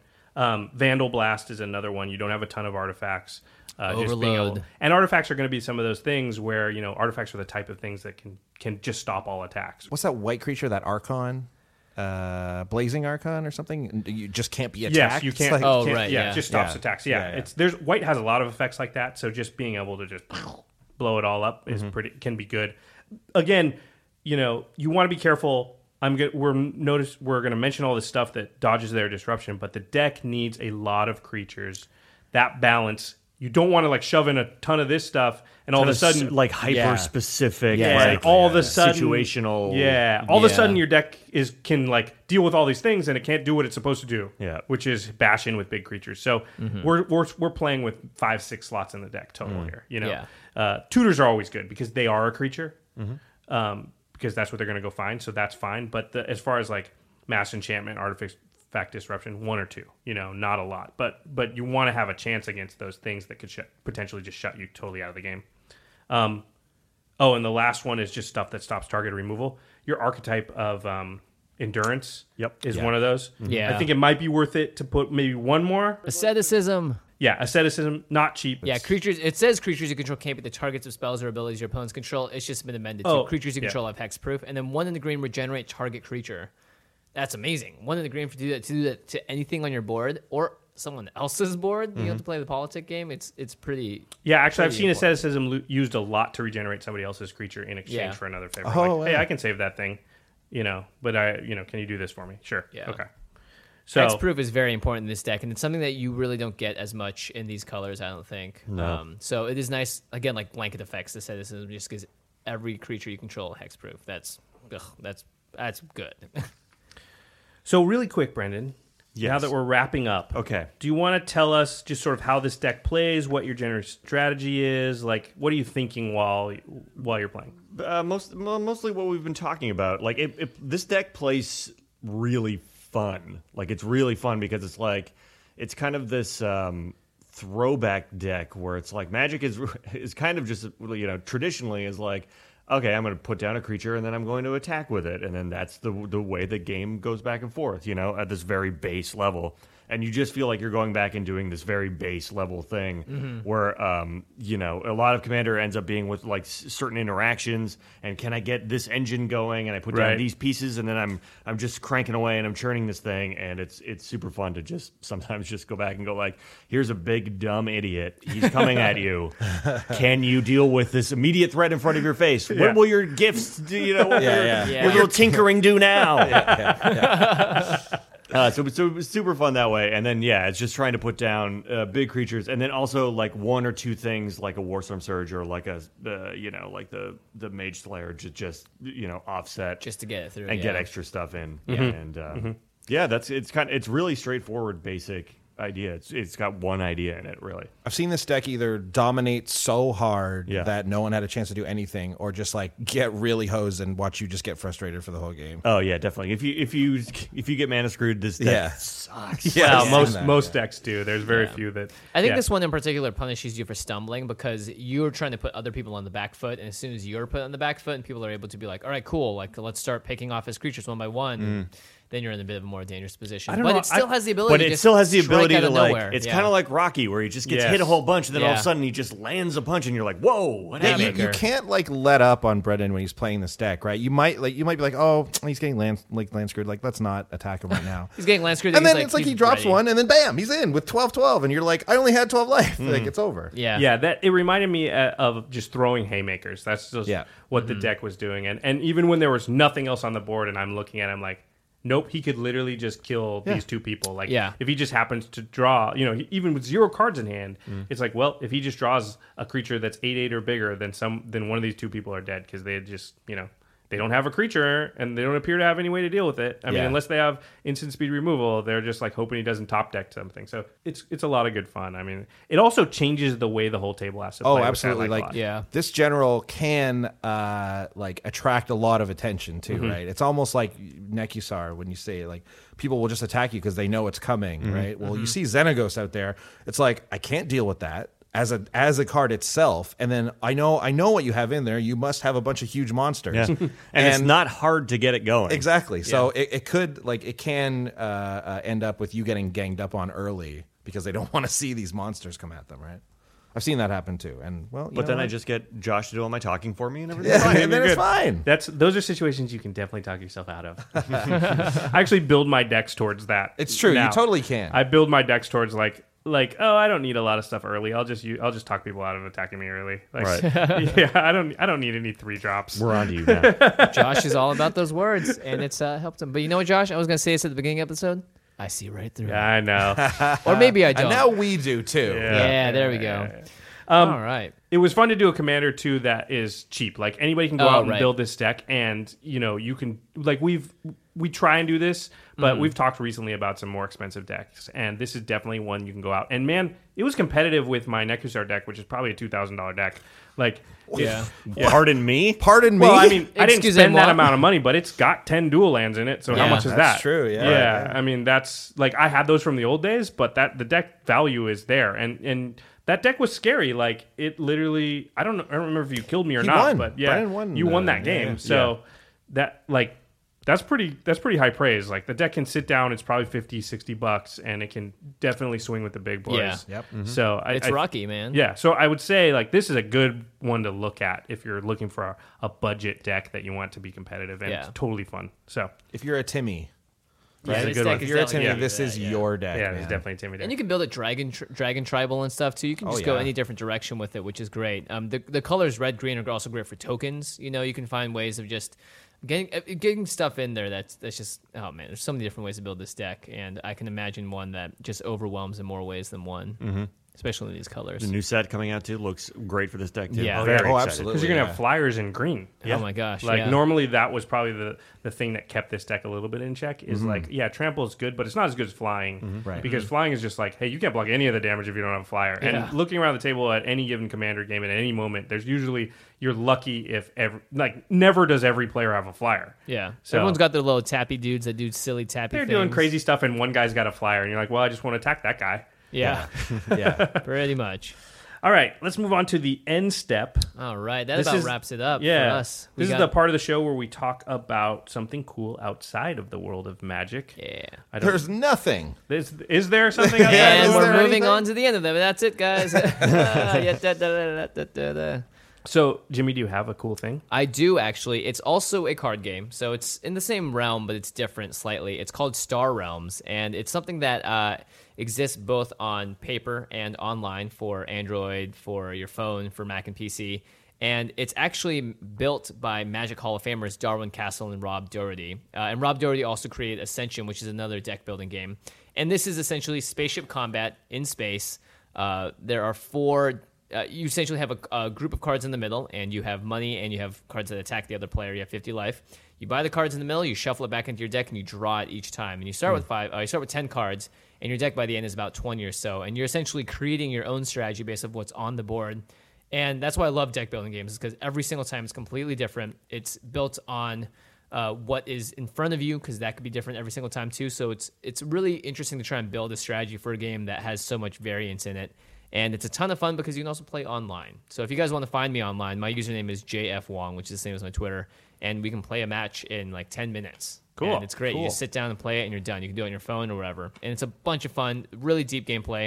I've been playing a bunch with Gavin recently, actually, and he is destroying me. I'm sure he's very good at it Yeah. because Gavin tends to be good at these type of things. How about you guys? You got anything cool outside the world of magic that's going on? Well, you can always go to check out Space Janitors at Da-da-da-da-da-da. spacejanitors.com and of course, at Geek and Sundry on YouTube. Look us up there. Yeah. Me and Andy just shot a promo video for Geek and Sundry for their International Tabletop Day, which is coming up. Oh, right. Very cool. The video is all about the game Flux. Excellent. That's right. Yeah, we that was a fun time. That was a fun time. So that'll be coming out. That should be good. Should Yeah, be fun. it should be fun. Also, I am the co-host and producer of another podcast called the First Time Ever Podcast with Norm Souza, and that's my co-host and mine and Brendan's good friend Norm Souza. If you're the co-host, I know people have said this before, You but should really have. It really not should be with original. Norman. Listen, let's bring Norman here and have him talk about it. No, it's you know what the following is like.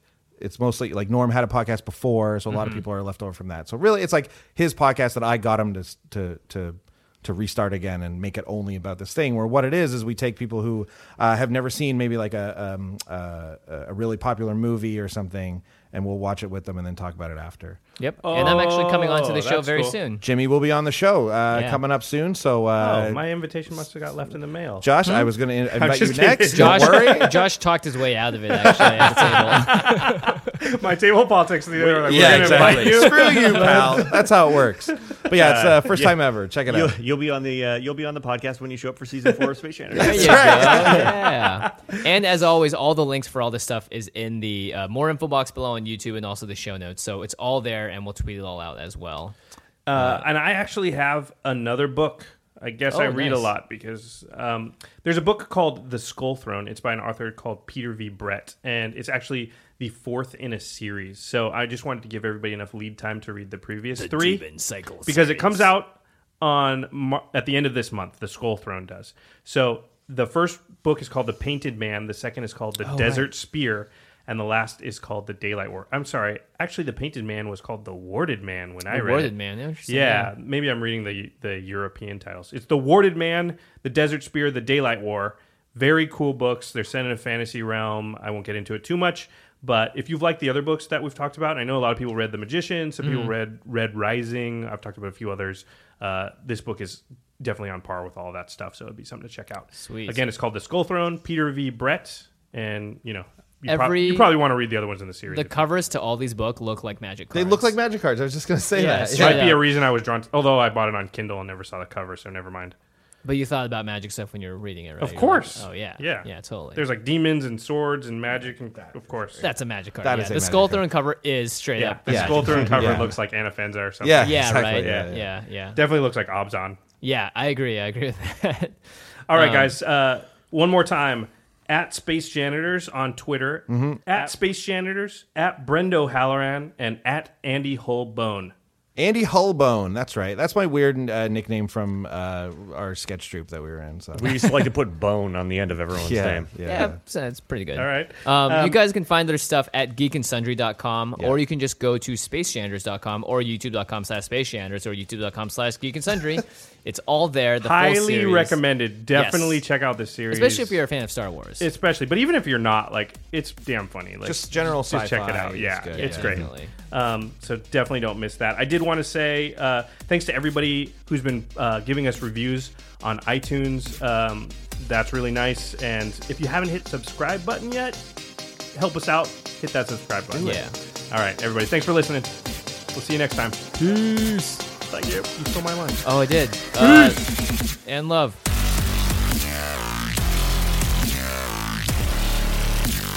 Thank you for your attention.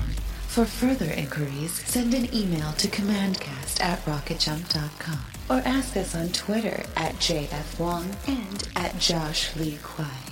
See you later, alligator. Greetings, humans.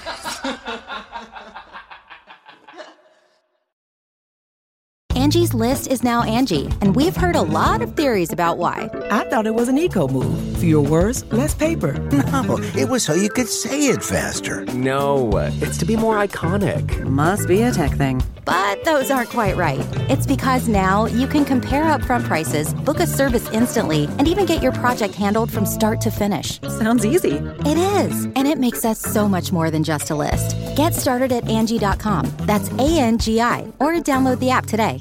Angie has made it easier than ever to connect with skilled professionals to get all your jobs projects done well. I absolutely love this because, you know, if you own a home, it can be really hard to maintain. It's hard to find people that can help you for a big project or a small.